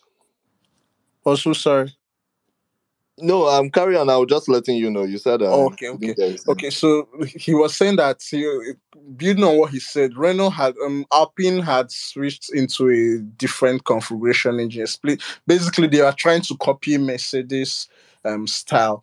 But the problem with that is there is only one team using a Renault engine on the paddock. I mean, Ferrari has like two customer teams in addition to themselves. Mercedes has like so many customer teams as well. So Honda has two. So I mean, these engine manufacturers have multiple teams where they can pull data from and analyze and make changes. But Renault, they only have Alpine. And it's kind of a disadvantage because when it comes to Formula One, data is everything. When it comes to reliability, the more data you have, the better you're able to plan. So that's an unknown that could easily be a stroke of genius and at the same time could easily be a disaster. I mean, think of McLaren Honda from 2014 or so, or 2015 to 2017 was a disaster.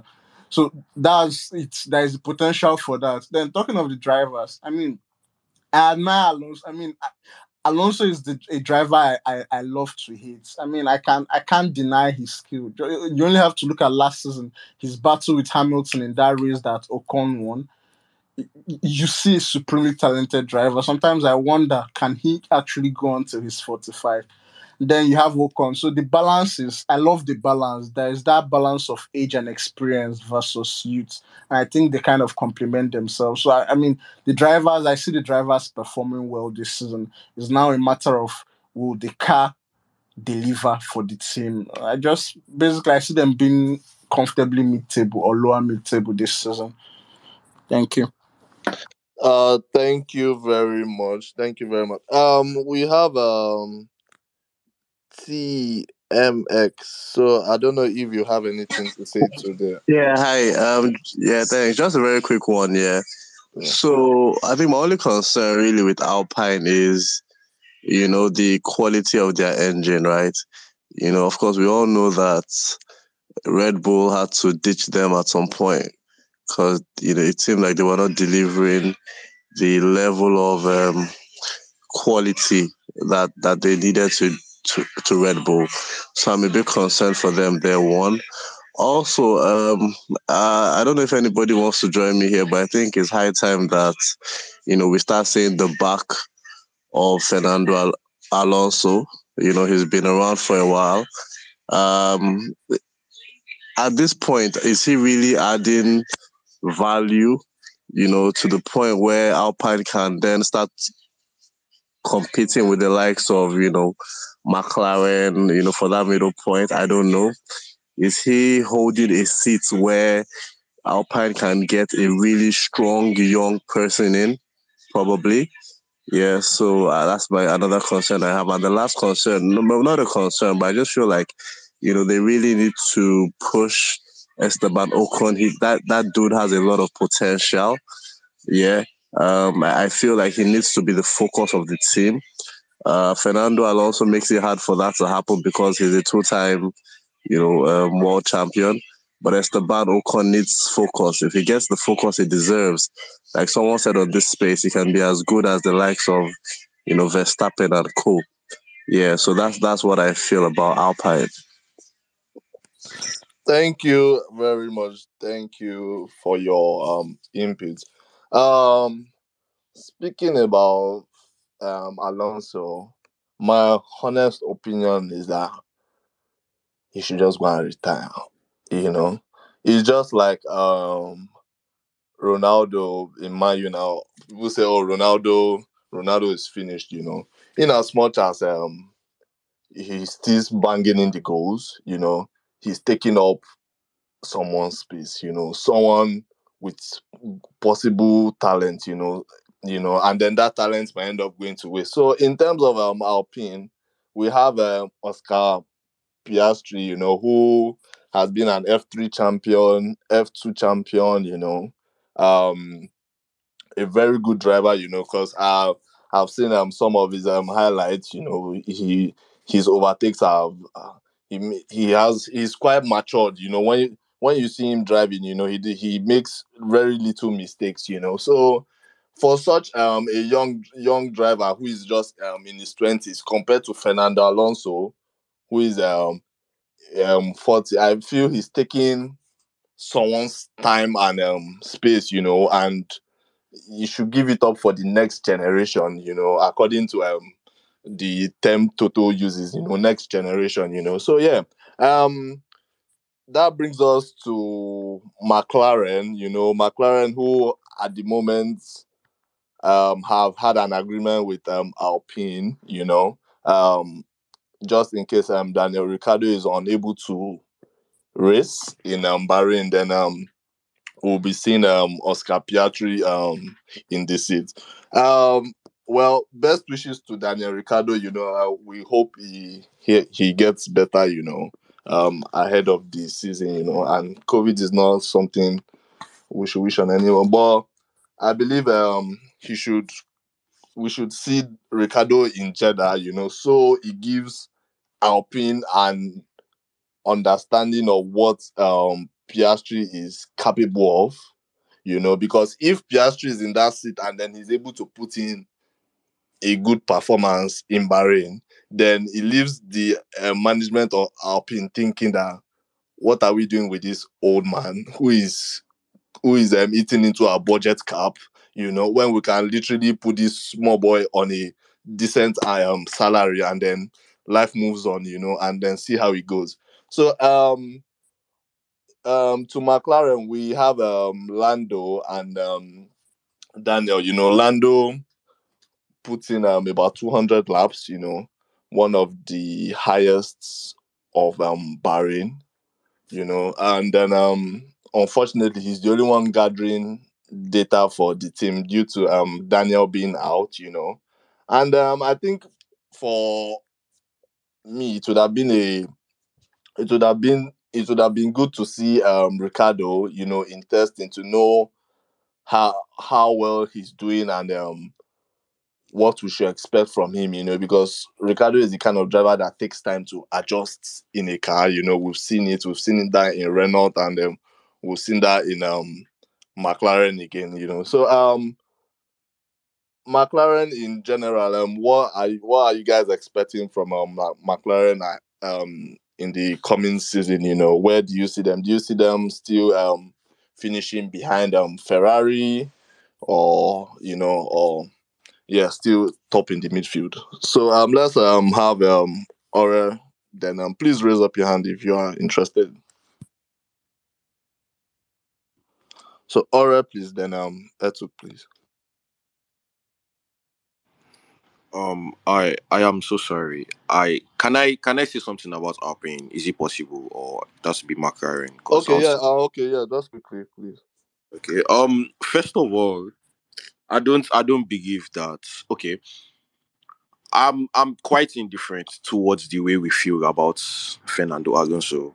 I think it is more like people are tired of hearing him talk because he's always like against anti Lewis and all this. Because I don't think it is, oh, Fernando is no more a good driver, and the one of age. I don't think when it comes to sports, like, oh, age should be a factor or something. Because Lewis is 37, Sebastian Vettel is 34. How old was Raikkonen when he retired? Like 40 something. So like, if we keep telling ourselves that, oh, give space for the younger guys, give space for the younger guys. At the end of the day, this is who the team wants. So this is who the team wants to drive for them. Like, in 3 years' time, when Lewis contract is expiring in 2023 or so, he's going to be 38. We will not start saying, oh, Lewis should go because younger person, when we know what Lewis can do. So I feel like at the end of the day, it is Alpine's choice with Fernando Alonso. I think he's still a good driver. I just think that people are tired because he's always dropping these comments that's like, oh, this guy is Lewis, this guy is upset because Lewis beat him when he was a rookie. So with Fernando Alonso, I think he's still a good driver, but like the sentiment that we have that, oh, age, this now, I don't think it matters, because at the end of the day, it's who the team wants to drive for them that will drive for them. And also with Esteban Ocon, I don't think there is any way in this life he would ever reach the level of them George Russell and Max Verstappen. Sorry, I'm done. Thank you very much, Aure. So can we have Etuk next, please? Okay. So for McLaren, they had a brilliant outing in Barcelona. Okay, so apart from Ferrari, they were about the when it comes to reliability and race pace. Maybe not one lap pace, but Etuk, do you mind if you come back up, and then because you're a big glitching, so we'll bring you back up now, please. okay. Famo, please, can you go ahead while we bring Etuk back up, please? All right then, thank you. In terms of McLaren, I'm actually quite excited to see how it's going to be this season because I feel like we didn't see the best of Daniel Ricciardo last season. Because I know deep down in my head that Daniel Ricciardo is actually a better driver than Lando Norris, but that's not taking anything from Lando Norris. Lando Norris was brilliant last season, and if he can keep up that consistency, then we actually see the real Daniel Ricciardo this season. It should be quite interesting. Unfortunately, it seems like that fourth place position is cemented for them, like Ferrari. Red Bull and Mercedes are definitely going to create a gap between themselves and the rest of the field. So it's quite sad that like they won't be competing with the top guys. But it's also good to know that they've cemented a fourth position for themselves, and they can maybe in coming years move forward into competing with Ferrari, Red Bull, and Mercedes. So yeah, I'm just really excited to see what both drivers have to bring this season at their best. Yeah. Thank you. Okay. Etu, can we have you again, please? T will come to you shortly, please. All right, thank you. Can you hear me now, please? Yes, please. All right, cool. So, I'll say with McLaren, they had a brilliant outing in Barcelona, and apart from Ferrari, when it comes to race pace and reliability, they were right up there with McLaren, with Ferrari. And the thing is, I know you'd say you don't take the results of testing on face value, but it gives a clear idea of the kind of reliability you expect from a particular team. So McLaren was good. Unfortunately, the table turned at Bahrain. For the Bahrain tests, they had a really awful outing. And yes, they've identified what the issues with their brakes, but it's going to be difficult to fix it. And I don't expect that they are going to get it sorted before the race starts in what FP1 is in 5 days. Yeah, I don't think they're going to get it sorted in the next 5 days. So my prediction for Bahrain, they're going to retire both cars for brake issues for the Bahrain race. Having said that, I expect that. So contrary to the last speaker, I'm optimistic that McLaren is going to be right up there with the front runners. It's going to be a really mixed front of the field. So there's the four major challengers are going to be Red Bull, Mercedes, Ferrari, and McLaren. I expect McLaren to be challenging for podiums, possibly a race win. You never know. You might see another Monza this year, but for sure they will be challenging for podiums. My biggest hope is that Lando finally gets that his elusive win. He came terribly close at Sochi. Unfortunately, the rain did him in. I also expect. I agree. I agree that we're going to see a much better performance from Daniel Ricciardo this season. Although I still expect Lando to outperform him. All right. Thank you so much. Etu. So quickly, can we have T down? We'll be moving on to Ferrari quickly, please. Yeah, so I think just a quick one, yeah. So I'm a bit concerned. I was very excited in at the beginning, right, when coming into this season with Lando and Ricardo, because they did very well last year. If you remember, Ricardo didn't have a great start, and that's the only reason why they did not get the third position, in my view. You know, if they had a Ricardo firing at the cylinder that he was firing at the end of the season, then they would easily have gotten third. However, the concern now for me is this COVID that he went to catch, you know, that has really affected him. You know, the cars are new, the regulations are new. If you don't test with these cars, you know, it's going to be very hard for you, right? You know, so I'm very concerned for McLaren. I do not think Ricardo will have a good start again, and this will then affect their points. Lando will get points, Ricardo will fumble, and then he'll get acquainted with the new car, with the new regulations as the season goes by. But then they would have lost a lot of points. So I was really excited at the beginning, but now, you know, when he got COVID, he wasn't able to test. You know, my expectations for McLaren, you know, have reduced a bit. Thank you very much. So okay, I see Lolu's hand is up. So Lolu, let's hear what you have to say, then Fatima, please. Yeah, so for me, I think that Ricciardo is on the bubble at McLaren at this time. Obviously, he had a really strong end to the season last year, but the same reason why Daniel lost his seat at Red Bull is the same reason why he might lose his seat at McLaren. He's not consistent Sorry, enough. Lulu, I think we'll have to bring you up again. Sorry, I don't know why this keeps happening. Sorry. Let me bring you back up. Fatima, if you can go ahead, please, then yeah. Where's Oh, okay. No, most of the things I need to say, I wanted to say about McLaren has been said. So I just wanted to speak up because I knew Ferrari was the next in line. Okay, Yeah. okay. So yeah, let's have Lulu finish his points, then we'll be on to Ferrari and the rest of the top Can you hear me teams. now? Yes, please. Yeah, Perfect. I said so. The reason why Daniel lost his seat at Red Bull is the same reason why he might lose his seat at McLaren, and that's the fact that he's not consistent enough. He usually starts slow and finishes fast.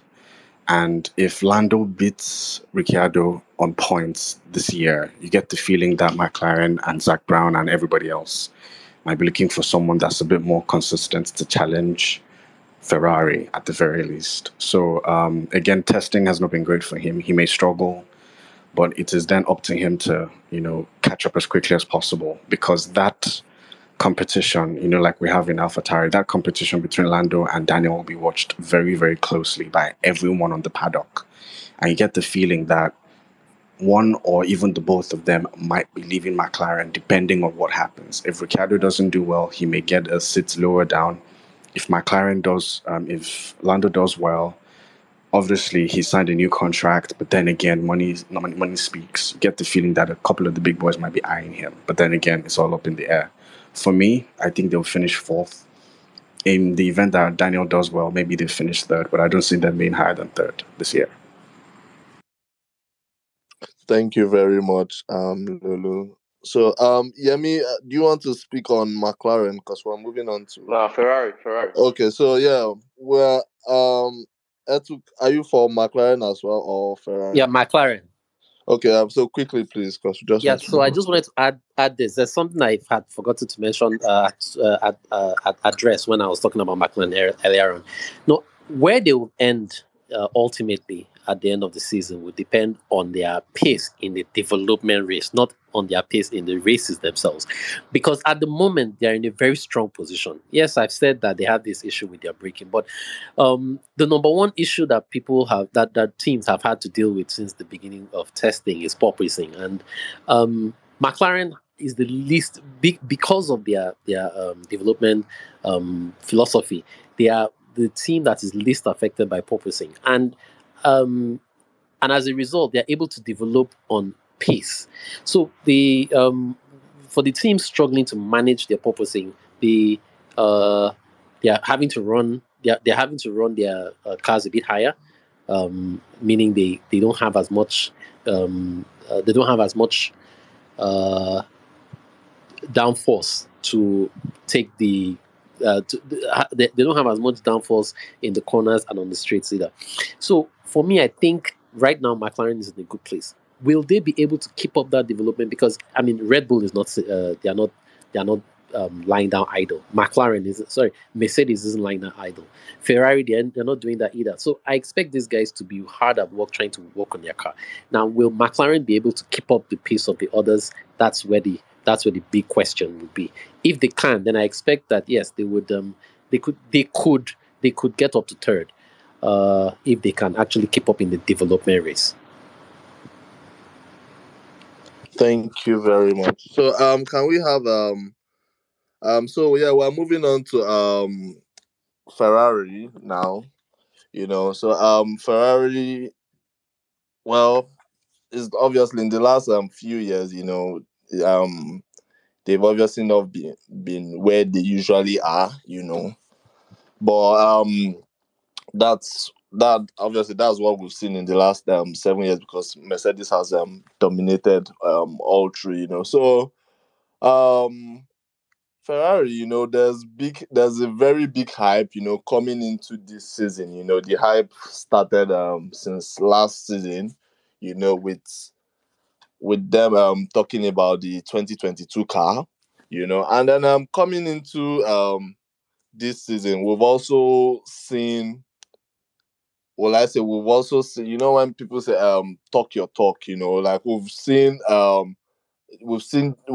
changes, like obviously it's just testing, but we've seen a little bit of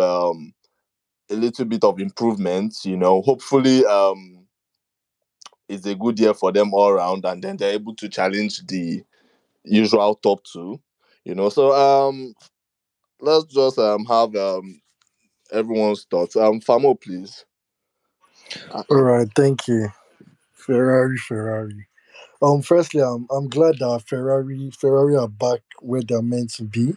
I mean, we've not seen any racing yet, but with the way they've been talking, hopefully they are back to where they are. Ferrari in F1 is like Madrid in football. Nobody wants to see them not where they are, because they're the big boys. They're meant to be there. And in terms of Charles Leclerc and Verstappen racing, I'm very much excited to see that. See him in a competitive car, because one of my best seasons in F1 was when both of them were going at it. And one of my best races, and I'll never forget, was the German Grand Prix when Verstappen overtook him. It was just beautiful because they were both young. The battle between Hamilton and Verstappen is very much exciting. But we know what Hamilton is. Hamilton is it's just something else. But with Charles Leclerc, it feels more like, okay, yeah, it makes sense for him to battle Verstappen. So I'm very much happy to see that. And in terms of Carlos Sainz, I don't know, people don't realize how good Carlos Sainz is. I don't know why. Maybe because he just does his job and he moves on with it. But I expect big things from Carlos Sainz this season too. So I'm just excited to see how well Ferrari this season, because it's tiring just seeing two constructors at the top. Now that we're going to like get three constructors, it should make F1 more interesting. So week in, week out, it's not like we're just seeing Mercedes and Red Bull in pole position. This time we're going to be seeing Ferrari too. So it will make the championship quite interesting and dynamic this season. That's what I believe. Just excited for Ferrari, to be honest. Yeah. Thank you very much, Famos. Please, let's have Fatima and then Yemi and Bolaji in that order, please. Okay. So for me, yeah, I'm glad for Ferrari this year. I've always preferred, as at 2019, 2018, I've always preferred Leclerc to Max before Max, as they were both growing then. And Leclerc was like a good teammate with Sebastian, and I basically thought he would. I had very high hopes for Charles, and was thinking he and Max were the future generation, and it's something that's the competition will keep growing between them. But the dynamics have changed with Max and Lewis now. For me, I think Ferrari has something that everything always clamors to have, which is healthy competition.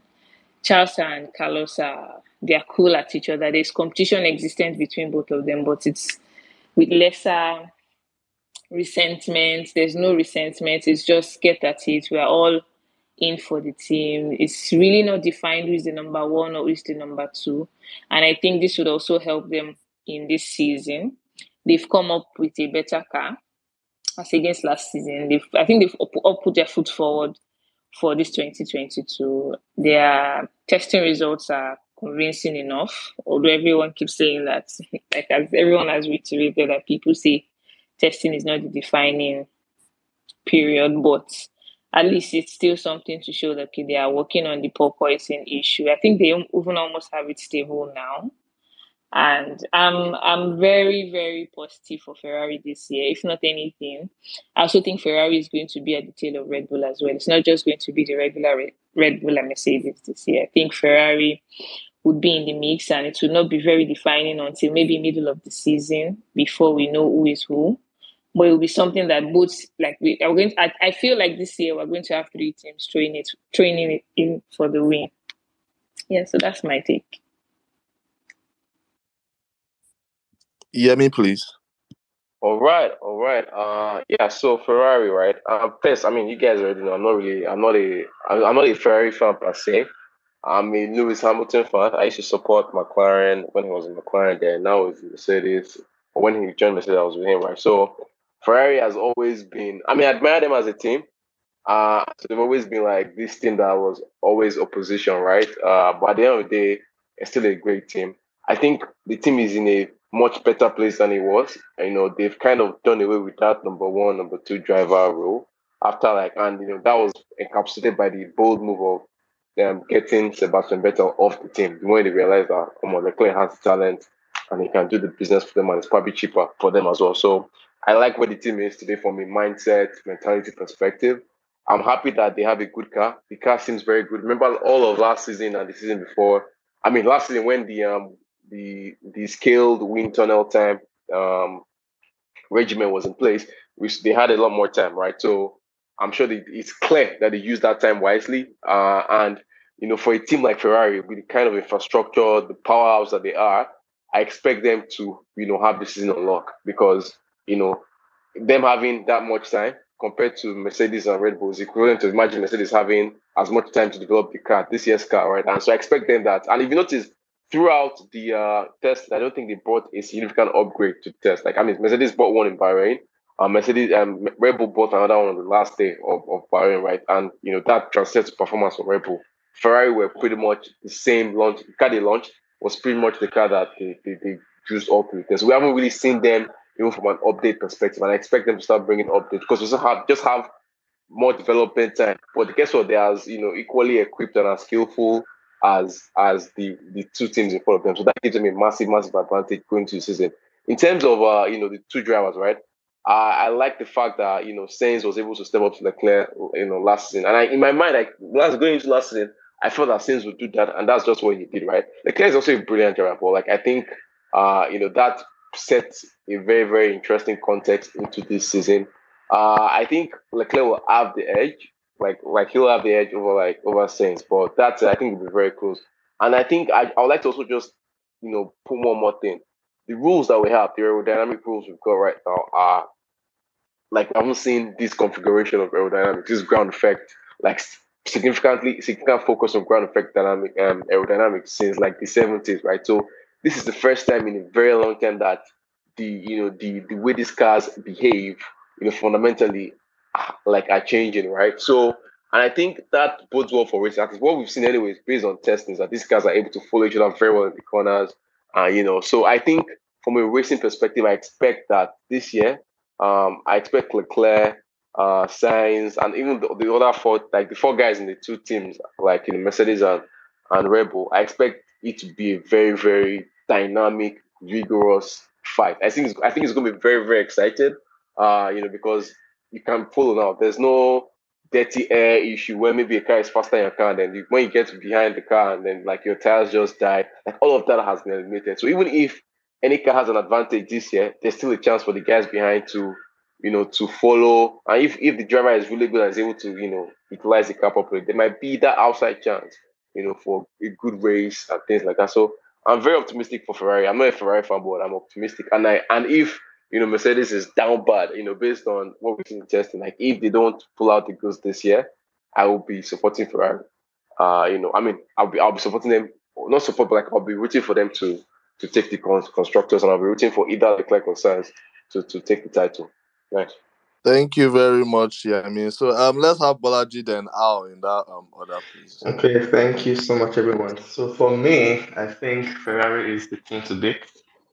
At the moment, if they were to hand out the titles right now, they should just give it to Ferrari and Carlos Sainz because the times they've been posting, man, they're scary. So it's taking me back to 2019.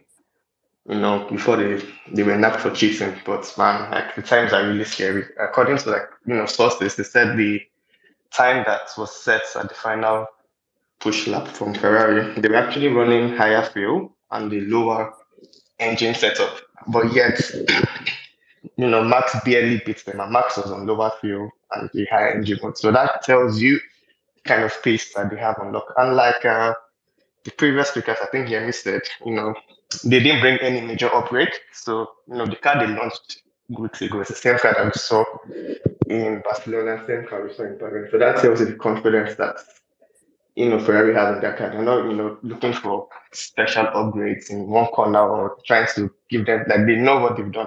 And since last season, we've been hearing that they have made serious gains with their engines, with their energy recovery systems, with the new sustainable fuel that everyone is using. Like Shell gave them some more special E10 kind of fuel, and they've been able to hack it since last year. So really, like at the moment, they're the favorites going into Bahrain. But sure, look, like we all know from now on, testing really doesn't show the clear picture. But if they're to give out awards right now, they have won it. And then like Yemi said, Carlos Sainz, man, like he came in to a different team. So I think that's what people don't get. So he moved to change teams and was able to beat the incumbent driver. But for whatever reason, okay, the guy had bad luck, all of that. But at the end of the day, head to head, Carlos Sainz won. So if I'm to even put my money on on the super heavy drivers, like I'll put my money on him because now for him to come into a new team when Leclerc already kind of established his, dominance over the washed up four-time world champion, and Sainz came in and still beat him. That's amazing. So really, like, sure, I'm a Mercedes fan, I'm a Lewis fan, but like I'm keeping an eye out for Ferrari because the current hierarchy or the order at the moment is Ferrari 1, Red Bull 2, Mercedes 3. So it's going to be exciting. Let's see. Thank you very much, Bolaji. Can we have Al, please? And then if you still want to because we'll be moving on quickly to Red Bull and Mercedes, because we'll both be discussing that together because they're both, will I say, the protagonists in this so we'll be moving on to Al, and just before we leave Ferrari finally, if you want to speak about Ferrari, just please raise your hand up and then we'll bring you up. Thank you. So yeah, good evening again. Ferrari has been the most impressive team in testing, and right now they post the fastest car. And like Lewis said, if qualifying was this week, they'll easily get a front row lockup and have 1-2. But I feel like Ferrari can have what it takes to win, but if they are not going to win, I feel like they'll be their biggest enemies, like they were in 2018 and 2017, where they had the faster car, but they didn't know what they were doing towards the end of the season. Since Vettel and Germany 2018, and then in 2019 they had the fastest time in preseason until they got to Australia, and Mercedes had the fastest car. So yes, Ferrari is good, and yes, they post the fastest car right now. But who knows? We might get to Bahrain next week, and it is Hamilton Russell front row lockup, or it is Verstappen Checo, and they're a little further back because since they've been impressive. Other teams will obviously be looking at them, and Mercedes and Red Bull that know they have to catch up would try and get as more upgrades or as much try and increase their speed and do what they do in order to catch up with them. So right now Ferrari poses the greatest threat, and plus Ferrari might have to pick a driver to back up, and it seems like Binotto favors Leclerc more than he will favor Sainz, and that in my opinion will be the wrong choice because Sainz has proven time and time again that he's a very consistent driver from his days in McLaren and Renault. So yes, if they are to give anybody their utmost backing, it should obviously be Carlos Sainz. And yes, if they back Sainz and their precision test pace is for real, I can see Carlos Sainz being the world champion. Thank you. Thank you. That's a very strong take. Okay, so I think we've got some people, so we'll just bring them up. Famo, go ahead while I bring up the other. I thought we were moving on to Red Bull already. Okay, so let me see if they want to I believe it's for Red Bull. But okay, we are moving on to Red Bull and Mercedes, please. Both went into last season, and one came out on top. Or rather, I'll say both in return got something back because one won the constructors while the other won the um drivers and world championship, in Max Verstappen. So I would say going into this season with new regulations, new um cars, new generation of cars from Red Bull, they've been hiding a lot. I feel that going into Bahrain next week, they are going to bring. There will be a few visible adjustments to and upgrades to their car. Which is like my opinion. Because I feel Red Bull they are keeping their cards very close to their chest. Which is understandable. Because Mercedes have Mercedes at the moment are looking like the ones that are the big boys. They are raising shoulder. With the no side pods.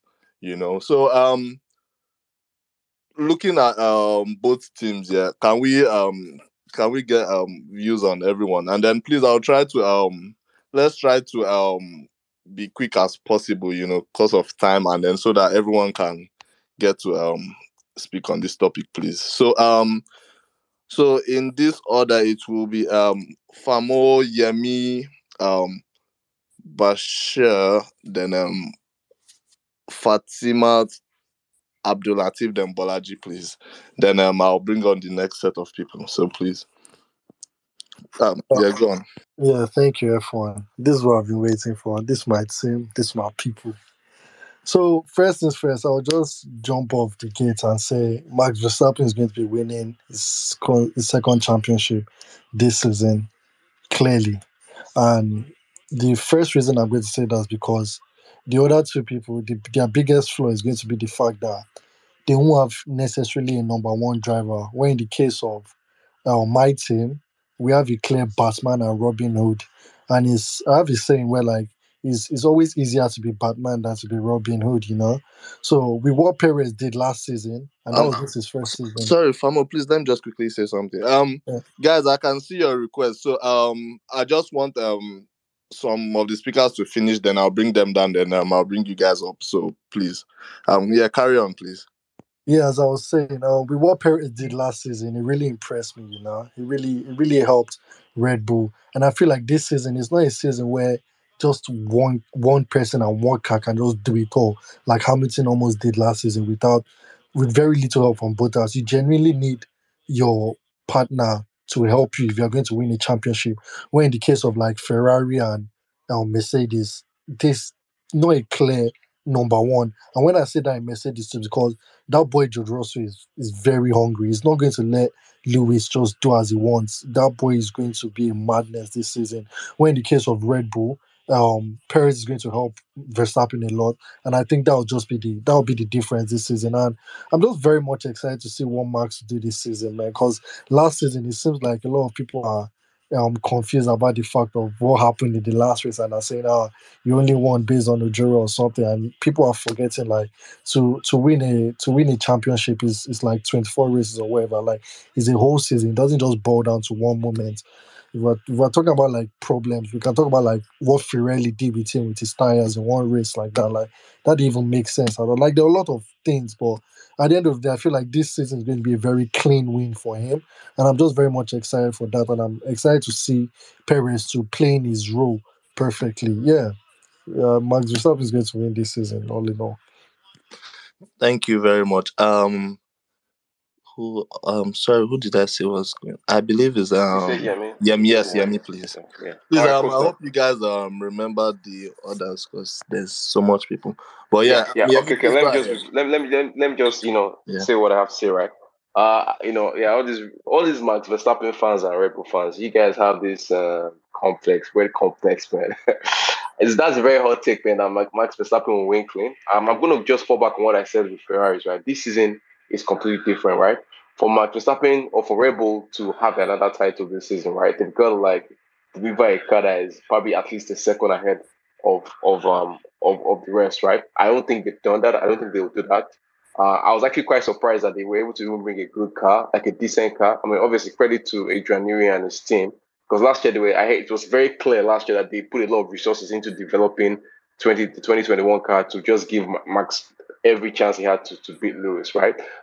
Which obviously, I mean, as a Lewis fan, I mean that's behind us, right? But ultimately, I think this season I don't. I think it's for me to be able to say, oh, Max or Lewis will win. I have to be sure that they have the car based on testing, right? And I think that's something F1 said, right? I don't think it was clear. I think, if anything, it's the opposite, right? Red Bull were the ones flexing muscles. For example, if you look at the last day of testing, which I actually watched and like followed everything, Red Bull were the fastest, right? And the car was instantly quick. The observations from like side of the track was the car was very, very smooth. It does what the driver wants. On the other hand, Mercedes were really struggling. Yes, they bought like the zero side board, but like on the track, it didn't translate to immediate performance. That said, I think Mercedes will get on top of it. Those guys are not back to back 8-time world champions for no reason. They understand how to develop a car, all through the season. So they will get on top of it. My hot take on that car is that I think that car, if they get that car to do what they want it to do, I think this season could easily be a walkover for Mercedes, because I suspect what they're trying to do with that car is to, have similar downforce characteristics to what they did last year. That is, like have good downforce also in slow corners. That's something that has been generally lost this year due to the new rules. These new rules, the cars are actually faster on the fast corners, but much slower than the previous cars in the slower corners. And I think that's what Mercedes' car is trying to do.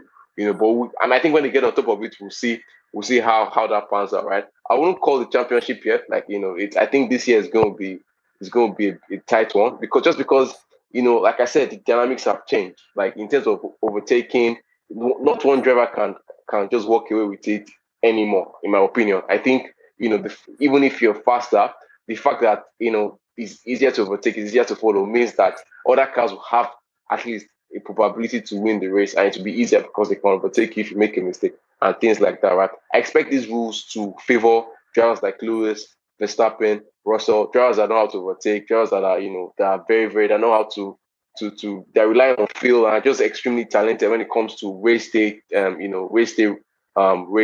craft, right? And I expect that to come to full, like I said, it'll be a huge battle, right? I won't call the championship until I see the first couple of races. And that said, it will still be a tough one. I do agree with the previous speaker that yes, Russell's presence in Mercedes will be very will be more difficult for Hamilton compared to Perez in in uh in Red Bull. However, I feel like that could work both ways, because if Lewis has a clear advantage over Russell, we don't know that yet, right? If he does have a clear advantage over Russell, then what will happen is we won't have a situation of Bottas not being able to fight with the Red Bulls last season. I think Russell is like he will easily take it to Verstappen and Perez, right? So that could actually flip to Mercedes' favor if Lewis is able to get an advantage. But like I said, man, it's too early to call a championship. If I had to call it now, I'll probably call it for the Ferraris. Thanks. Thank you very much, Yemi. So I guess it's Fatima next, please. Oh, I thought it was Bashar Okay, first. okay, so Bashar, then I guess it's you. So Bashar, please.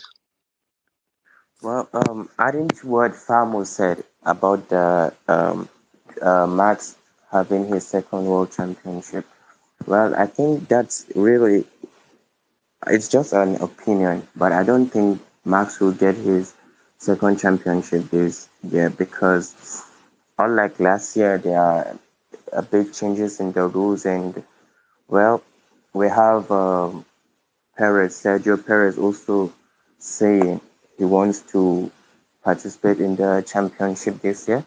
So I think it won't be like last year, and also it's a good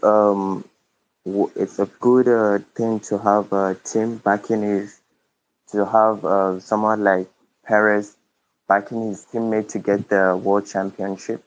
But also it's an disadvantage for Sergio Perez, because it's like the Red Bull team is built around Max Verstappen. Like everything is around him. So it's like Max Verstappen is overshadowing Sergio Perez, and maybe, I don't know, it's kind of reducing what Sergio Perez is capable of doing. So it's better for Mercedes to have two drivers that are competing to have the championship towards the end of the season or middle, who clearly has the advantage and more points to get the championship should be focused during that time. But for Red Bull, since from the start of the season, they have their favorite driver and the one that they want to make the championship. And I don't know, but I think that's a bit bad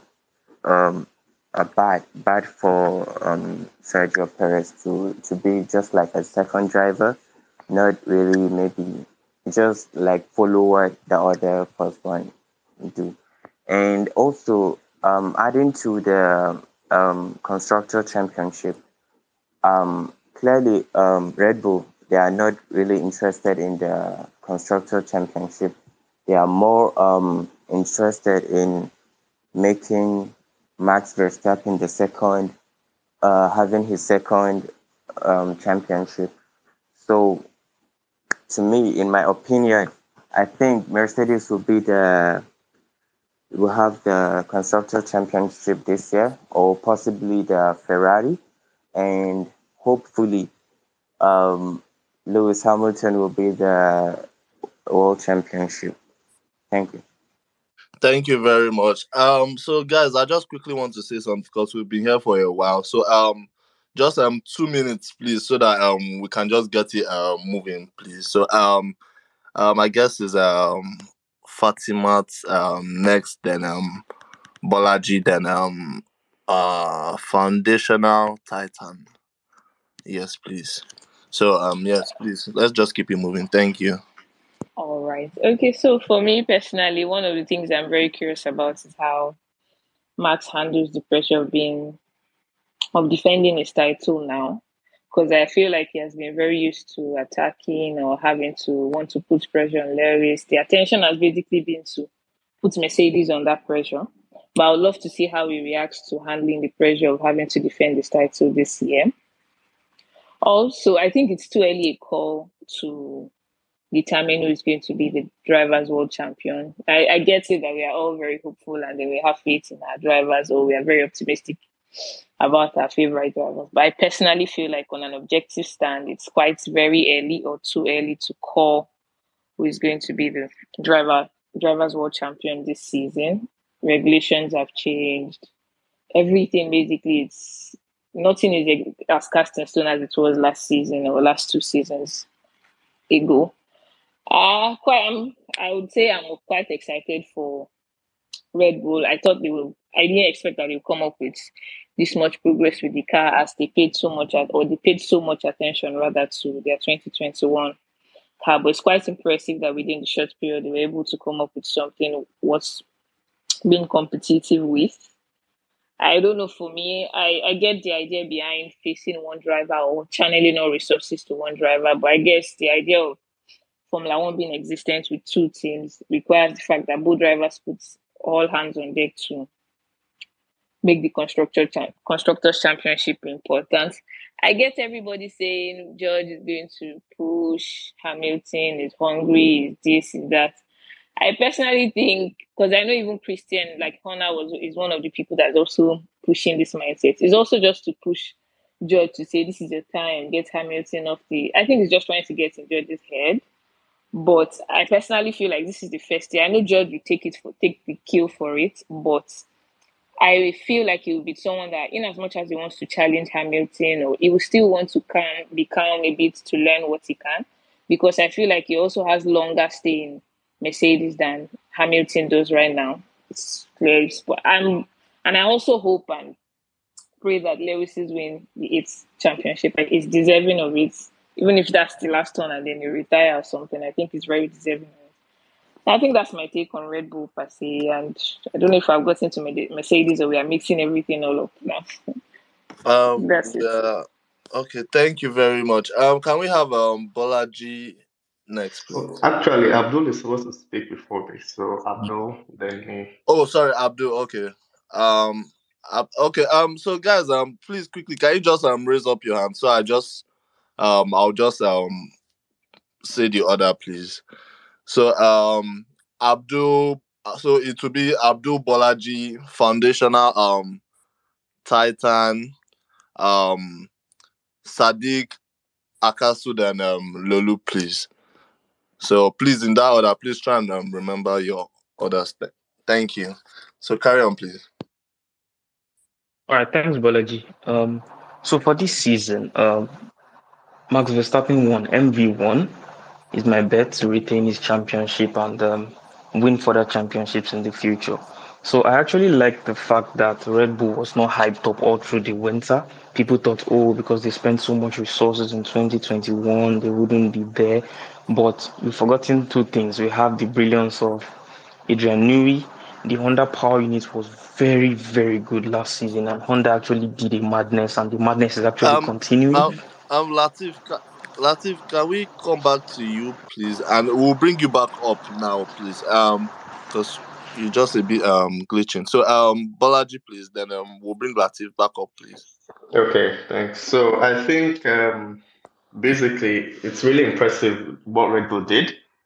Looking at the fact that all through last season they brought so many upgrades to the RB16B, and yet they were still able to, kind of develop a car that at the moment it seems really planted, is well grounded. Like when they're just going for the different corners, like it felt so stable even from the onboard, cameras that we saw during testing. So I think, yes, everything, I kind of have to agree with what most people have said. This is truly like if anyone else is ready to challenge it fast, he's been given the card to do that. So, and also, like it's been said, Perez is not going to take any points away from Max. Like it is almost impossible. This is the same Perez that, Max had an issue with his rear wing and they took Perez is very weak. So, like there's nothing sure Perez can talk to the media and say, oh, he wants to win the championship.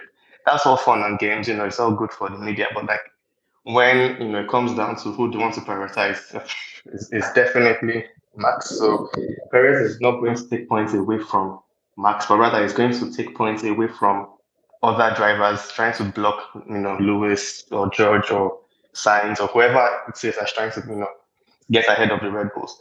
So really, at the moment, Red Bull they look really impressive. When Adrian Newey told us, I think on Wednesday or Thursday, that don't worry, you'll see the packages that we're bringing, and you wouldn't. He said you wouldn't even need any analysis because it's visible to the naked eye. So that's when I know that shit. This guy's in business. So at the moment, the Red Bulls are like they have everything it takes right now to win the championship. So it's exciting to see Max finally win a legit title. So we'll see how it goes.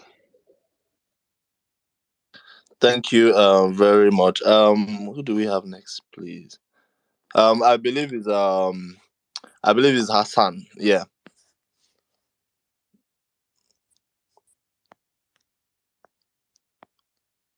Hassan. Okay. Wow. Yes, We're waiting for. sorry. Okay, Yeah, the call came in. Yes. carry on, please. So I rose up my hand since like the Ferrari discussion. So I just dropped my bits about that first. So for Ferrari, I'm thinking that like no, I'm thinking, but like Carlos Sainz is going to absolutely dominate Charles Leclerc this season, especially with the brilliant design that Binotto has done with the car, the side pods, everything. I think they have the pace over Mercedes and Red Bull. And I think now heading to like Red Bull and Mercedes, I think Red Bull are actually way ahead of Mercedes. Mercedes have been struggling for pace. They're still struggling with the proposing issue. I think it's going to be like a whole huge battle for them this season, probably third or fourth on the constructors' champions table. But like the main battle is going to be between Red Bull and Ferrari. And I don't see Perez becoming a challenge for Max, even though he claims he wants to win the World Drivers' Championship. It's like Bottas saying he wants to win the World Drivers' Championship when he was at Mercedes with Lewis. Him and Max are not just at the same level, and Max is going to absolutely clear him. And if Max does not clear him, maybe Christian Horner would clear for him. Either way. But yeah, I'm seeing Max versus Carlos Sainz for World Drivers' Champion, and then maybe Leclerc and Perez doing the defensive battles at the back. That's the point. Thank you very much. If correct, I believe it's Sadiq. Okay, Sadiq, please go next. Then Lulu, please. All right. Thank you for the opportunity. I just want to regarding preseason, even the experts say like it doesn't show much, and I'm sure it's been echoed here earlier by the earlier speakers.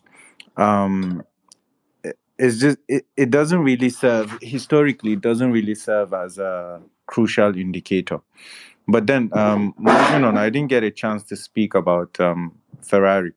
There's something I noticed about Ferrari, and in that 2018-19 seasons where they pushed Mercedes close, um, they had some issues regarding mistakes in strategy. They seem to have sorted that out.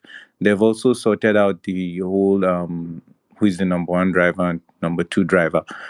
I don't think you may have it on paper that yeah, this is my number one driver, but going into the season, like the first six races, imagine if Max has an awful first five races, and then Sergio Perez is like hitting top form, maybe winning or getting pole positions or around there. I think eventually the team will shift and see, okay, who do we support? Naturally, you build the car around the person you consider your main driver, but if the other driver is able to extract more from the car, I think the team, in its own interest, would shift focus at some point, usually halfway through the season. But I don't know. It's ironic that at the same time, Red Bull is picking, okay, this is our clear number one driver. Ferrari is kind of like opening it up, and it's kind of even Steven between um, Charles and Carlos. So that's that about the number one and two driver.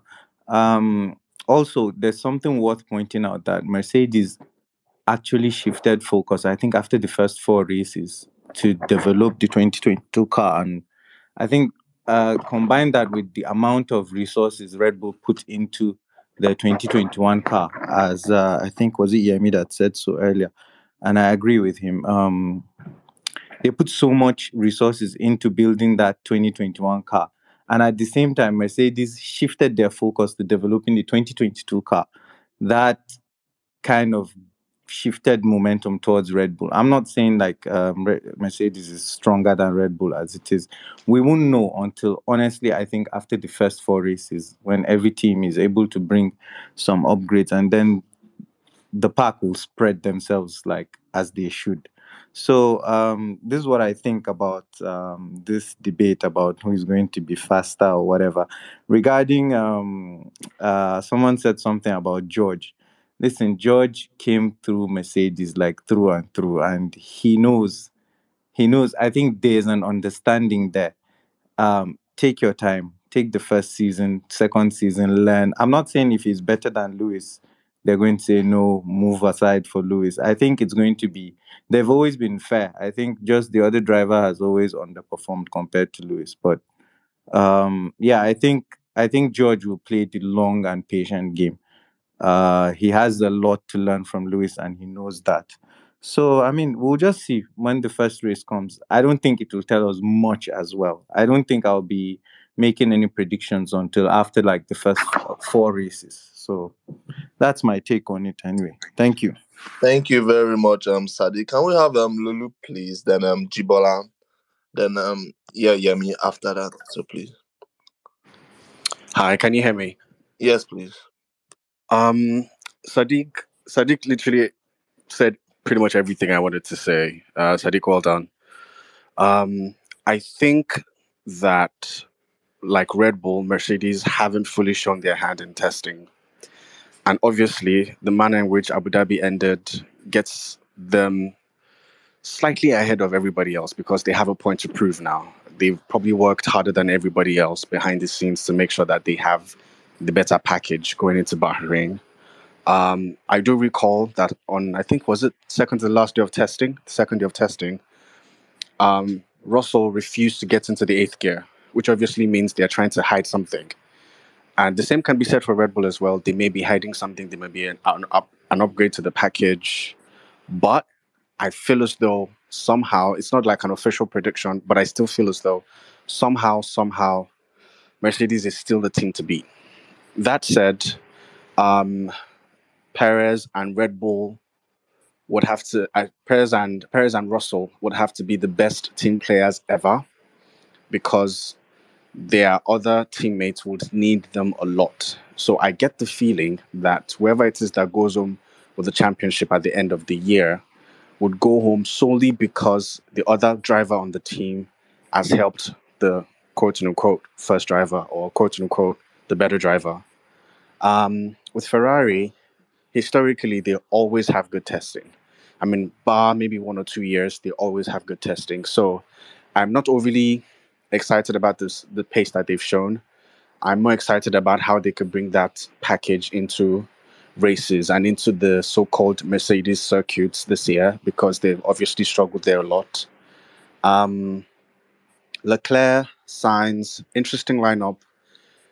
I get the feeling that Leclerc might shade it a little bit because Leclerc is slightly, ever so slightly more consistent than Sainz.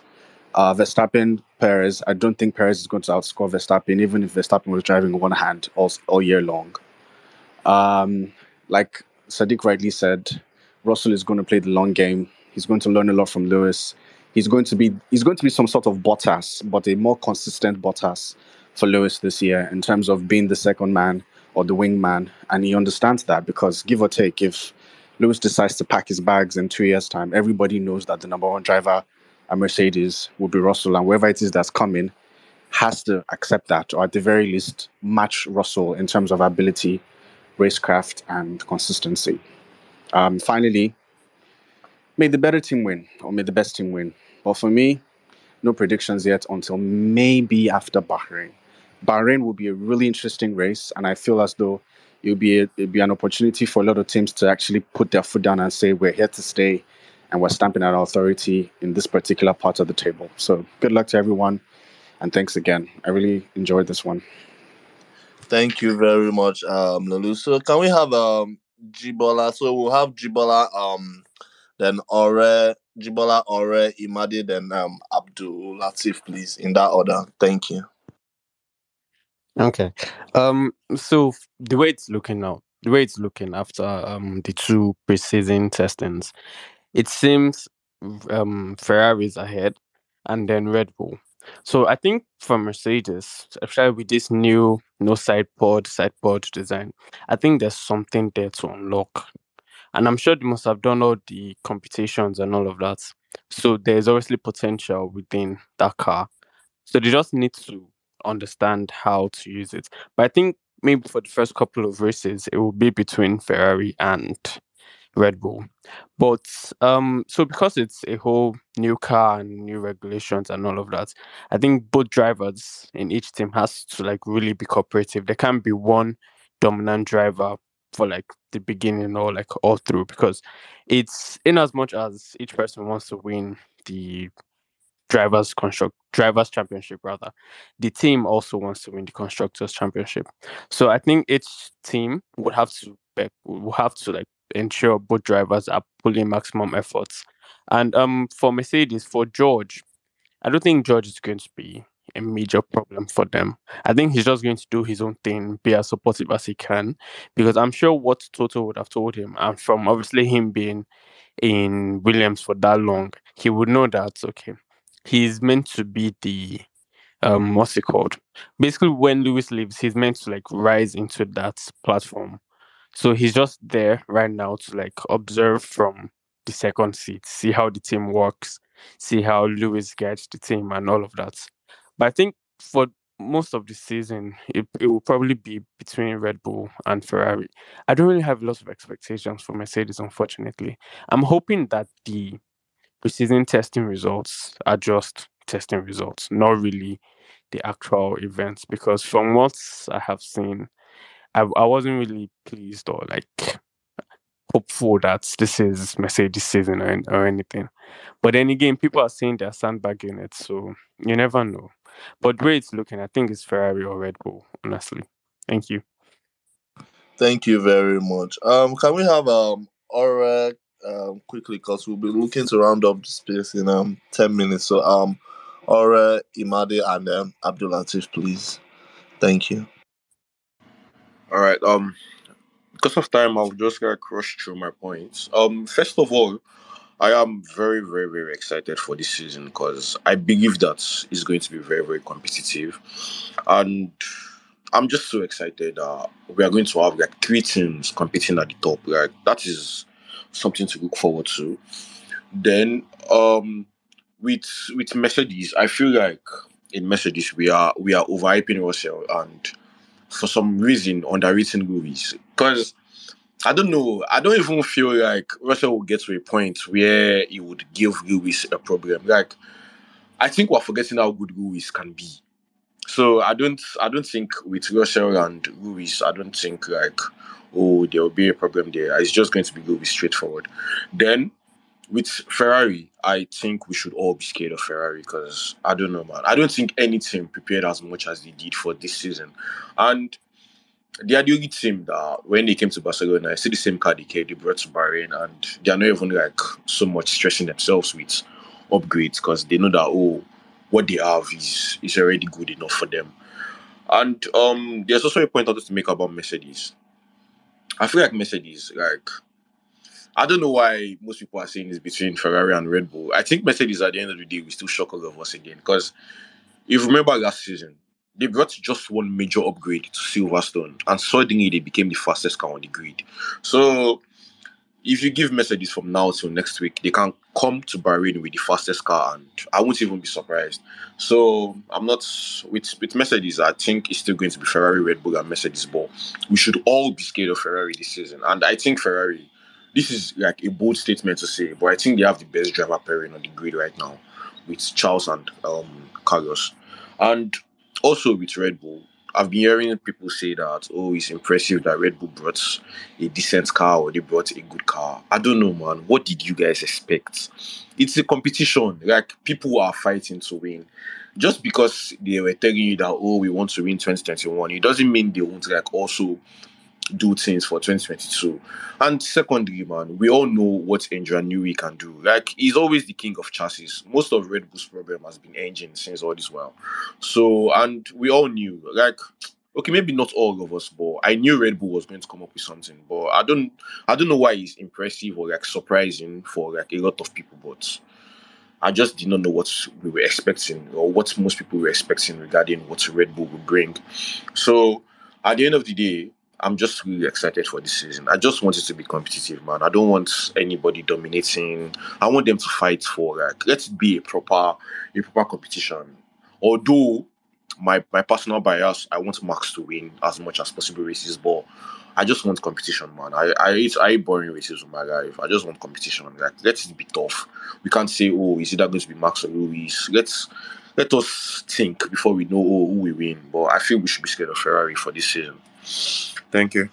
Thank you very much. All right, can we have Imade, please, and then Abdul Latif. Thank you. All right. Yeah. Good evening. Personally, it's been fun listening to everyone, especially Mercedes fans, talk about Ferrari is first, the Red Bull is second, and all that kind of a thing.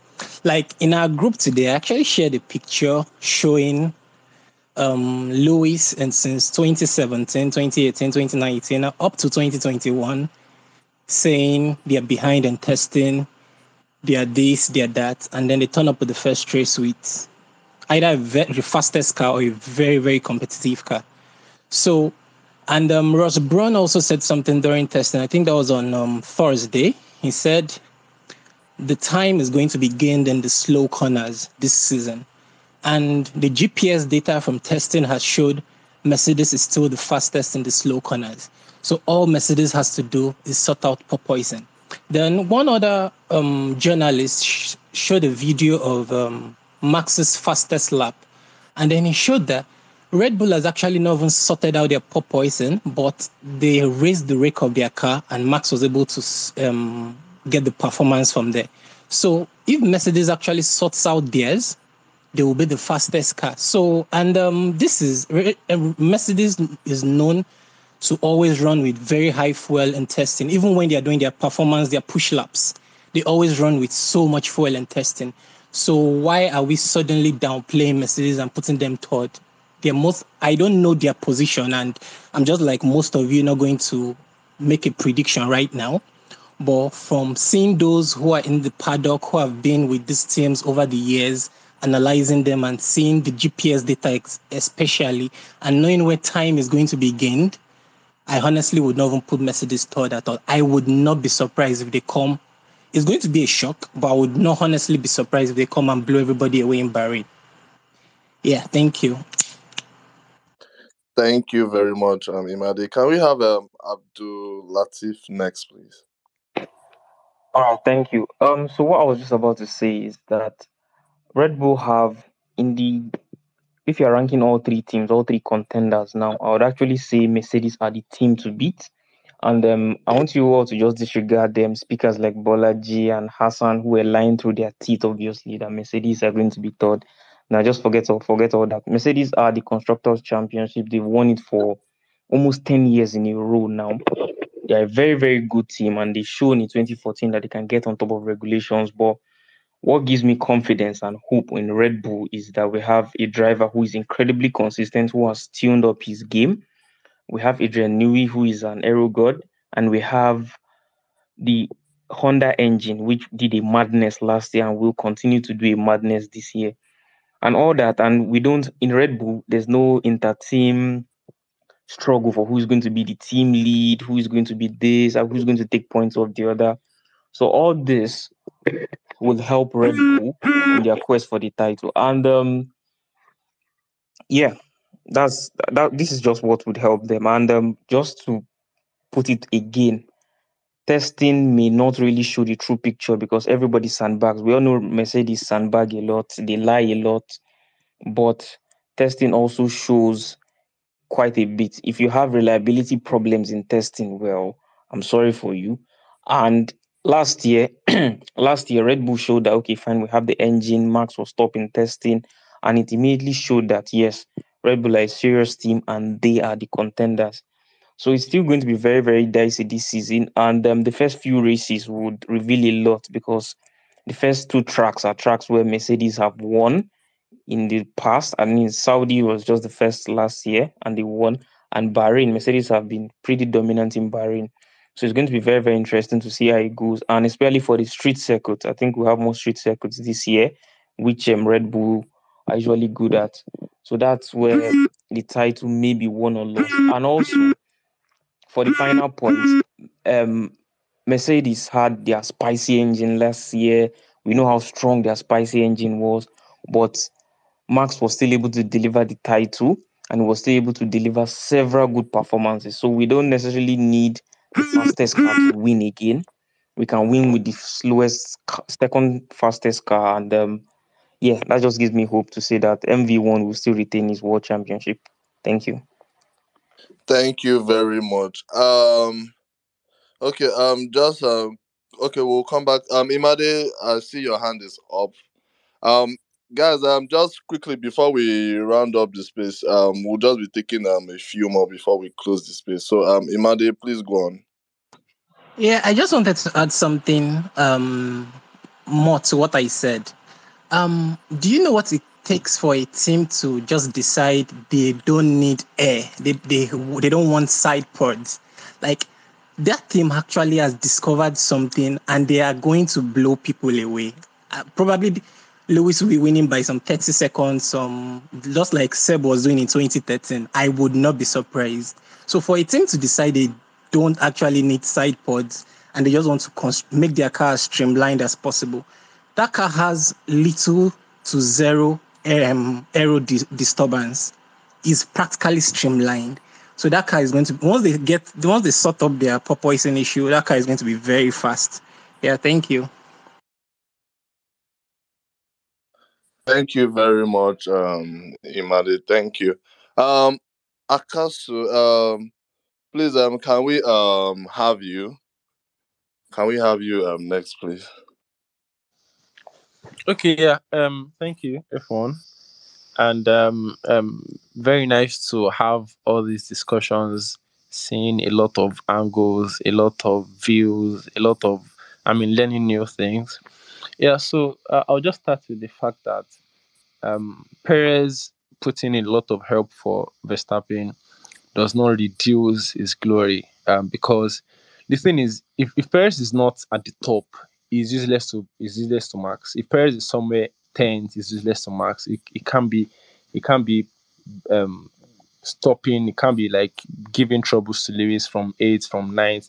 He can only be doing that if he's also at the top at that position. So maybe not, but I don't think it reduces what is meant to achieve. Although we've seen practically in some scenarios whereby he, I mean, he literally gave out his arm. So yeah, there's that part. Now, secondly is Mercedes. Like what Abdulatif said, they sandbag a lot. I mean, I for one, I'm tired of the car is too slow. Those guys have pace. I don't want to be the Lewis hater. Like, I don't hate him. I respect him a lot, but I mean, I'm personally just tired of it. They're too fast. They're too. Brazil was so. I think all those ones are past. We should just look forward. But I mean, I'm seeing all these testing results, and I just know in my heart somewhere that all these things is just to make it very, very nice when they come out in Bahrain and just say that, oh, they've been able to do this, they've been able to, oh, something is just hiding and something is just hidden. Although, of course, the car is not best, but I mean, something is just somewhere that we know. Mercedes, you don't expect Mercedes to be seated somewhere there. So it's just to make the story sweet, and someone is just going to come and tweet, still we rise, Bahrain, because yeah, they're just going to rise. And thirdly, it's nice to see an era whereby we all know Mercedes was the favorite. Mercedes is the favorite of this particular era. It's nice to see an era whereby a lot of people are coming up. A lot of drivers you can actually see how good a driver is. A lot of people are just very, very, very, very amazing, and we'll see them come up. And lastly, I'm a Christian Horner guy. I mean, there's just a lot of fun troubling this Mercedes and Lewis. There's a lot of fun seeing all those mistakes, the pressure. I'm not going to say the downfall, but yeah, I mean, if you are going up, someone has to come down. If the person is up, you will. It's a lot of fun just seeing all these things from the back and doing a lot of troubling and making sure that that name Mercedes and Lewis is not just far from your mouth. And of course, Max is winning. Yeah, cheers everyone. You guys can do a lot of the good talk, the technical, mention all those things that people don't see. But for me, yeah, let's just see Max win, and you can take the constructors championship. Let's just see Max win, and let's see one guy drop to whatever he is. Cheers, everyone. Thank you. The guy that was going to speak has gone. So thank you very much. Okay. Lastly, Kube. So quickly, just before we close this place, please, let's just say what you have to say. Yeah, before we close, I just want to address the Mercedes side pause issue. I don't know. Like the day that I saw them bringing that side, was like, no, this team has seen something because their issue right now. I watched the whole day three of the preseason testing in Bahrain. I was like, I just didn't understand what they were trying to do, whether they're going for performance issue or long runs or something. But I think they will definitely come back with a very different car. Because their issue right now is the purposing, whether to go with a high ride height or something. I just don't know what they want to do. But we are just hoping that maybe they will come with a different car. And I know that they will definitely say, "Well, it's like winning eight constructors title in a row is not an easy job, or it's not something that needs to be sleep on or something." They will definitely show up. Like, because they have done it and they will surely do it. Okay, I'm done. Thank you. Okay, so guys, first of all, okay, Sadiq, your hand is up. Okay, Sadiq, you're the last person for the night, please. Yeah, thank you. Can I just say, just on a lighter note, that I would really like us to have a season without the drama queen Christian Horner in being doing what he does best. Okay, thanks.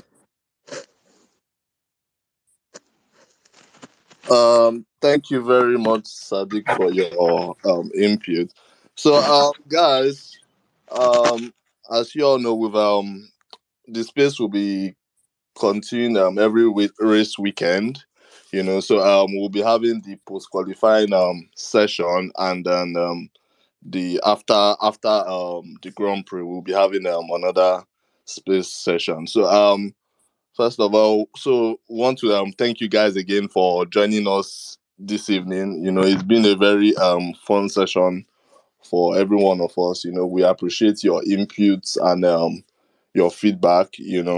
Thank you very much. And then we look forward to having this session again next week, Saturday. So also, if you would like to support us, please just click or click the link in our bio, and then yeah. So thank you very much again, guys. See you all in Bahrain next week, Saturday after quali. Have a good week ahead. Thank you very much.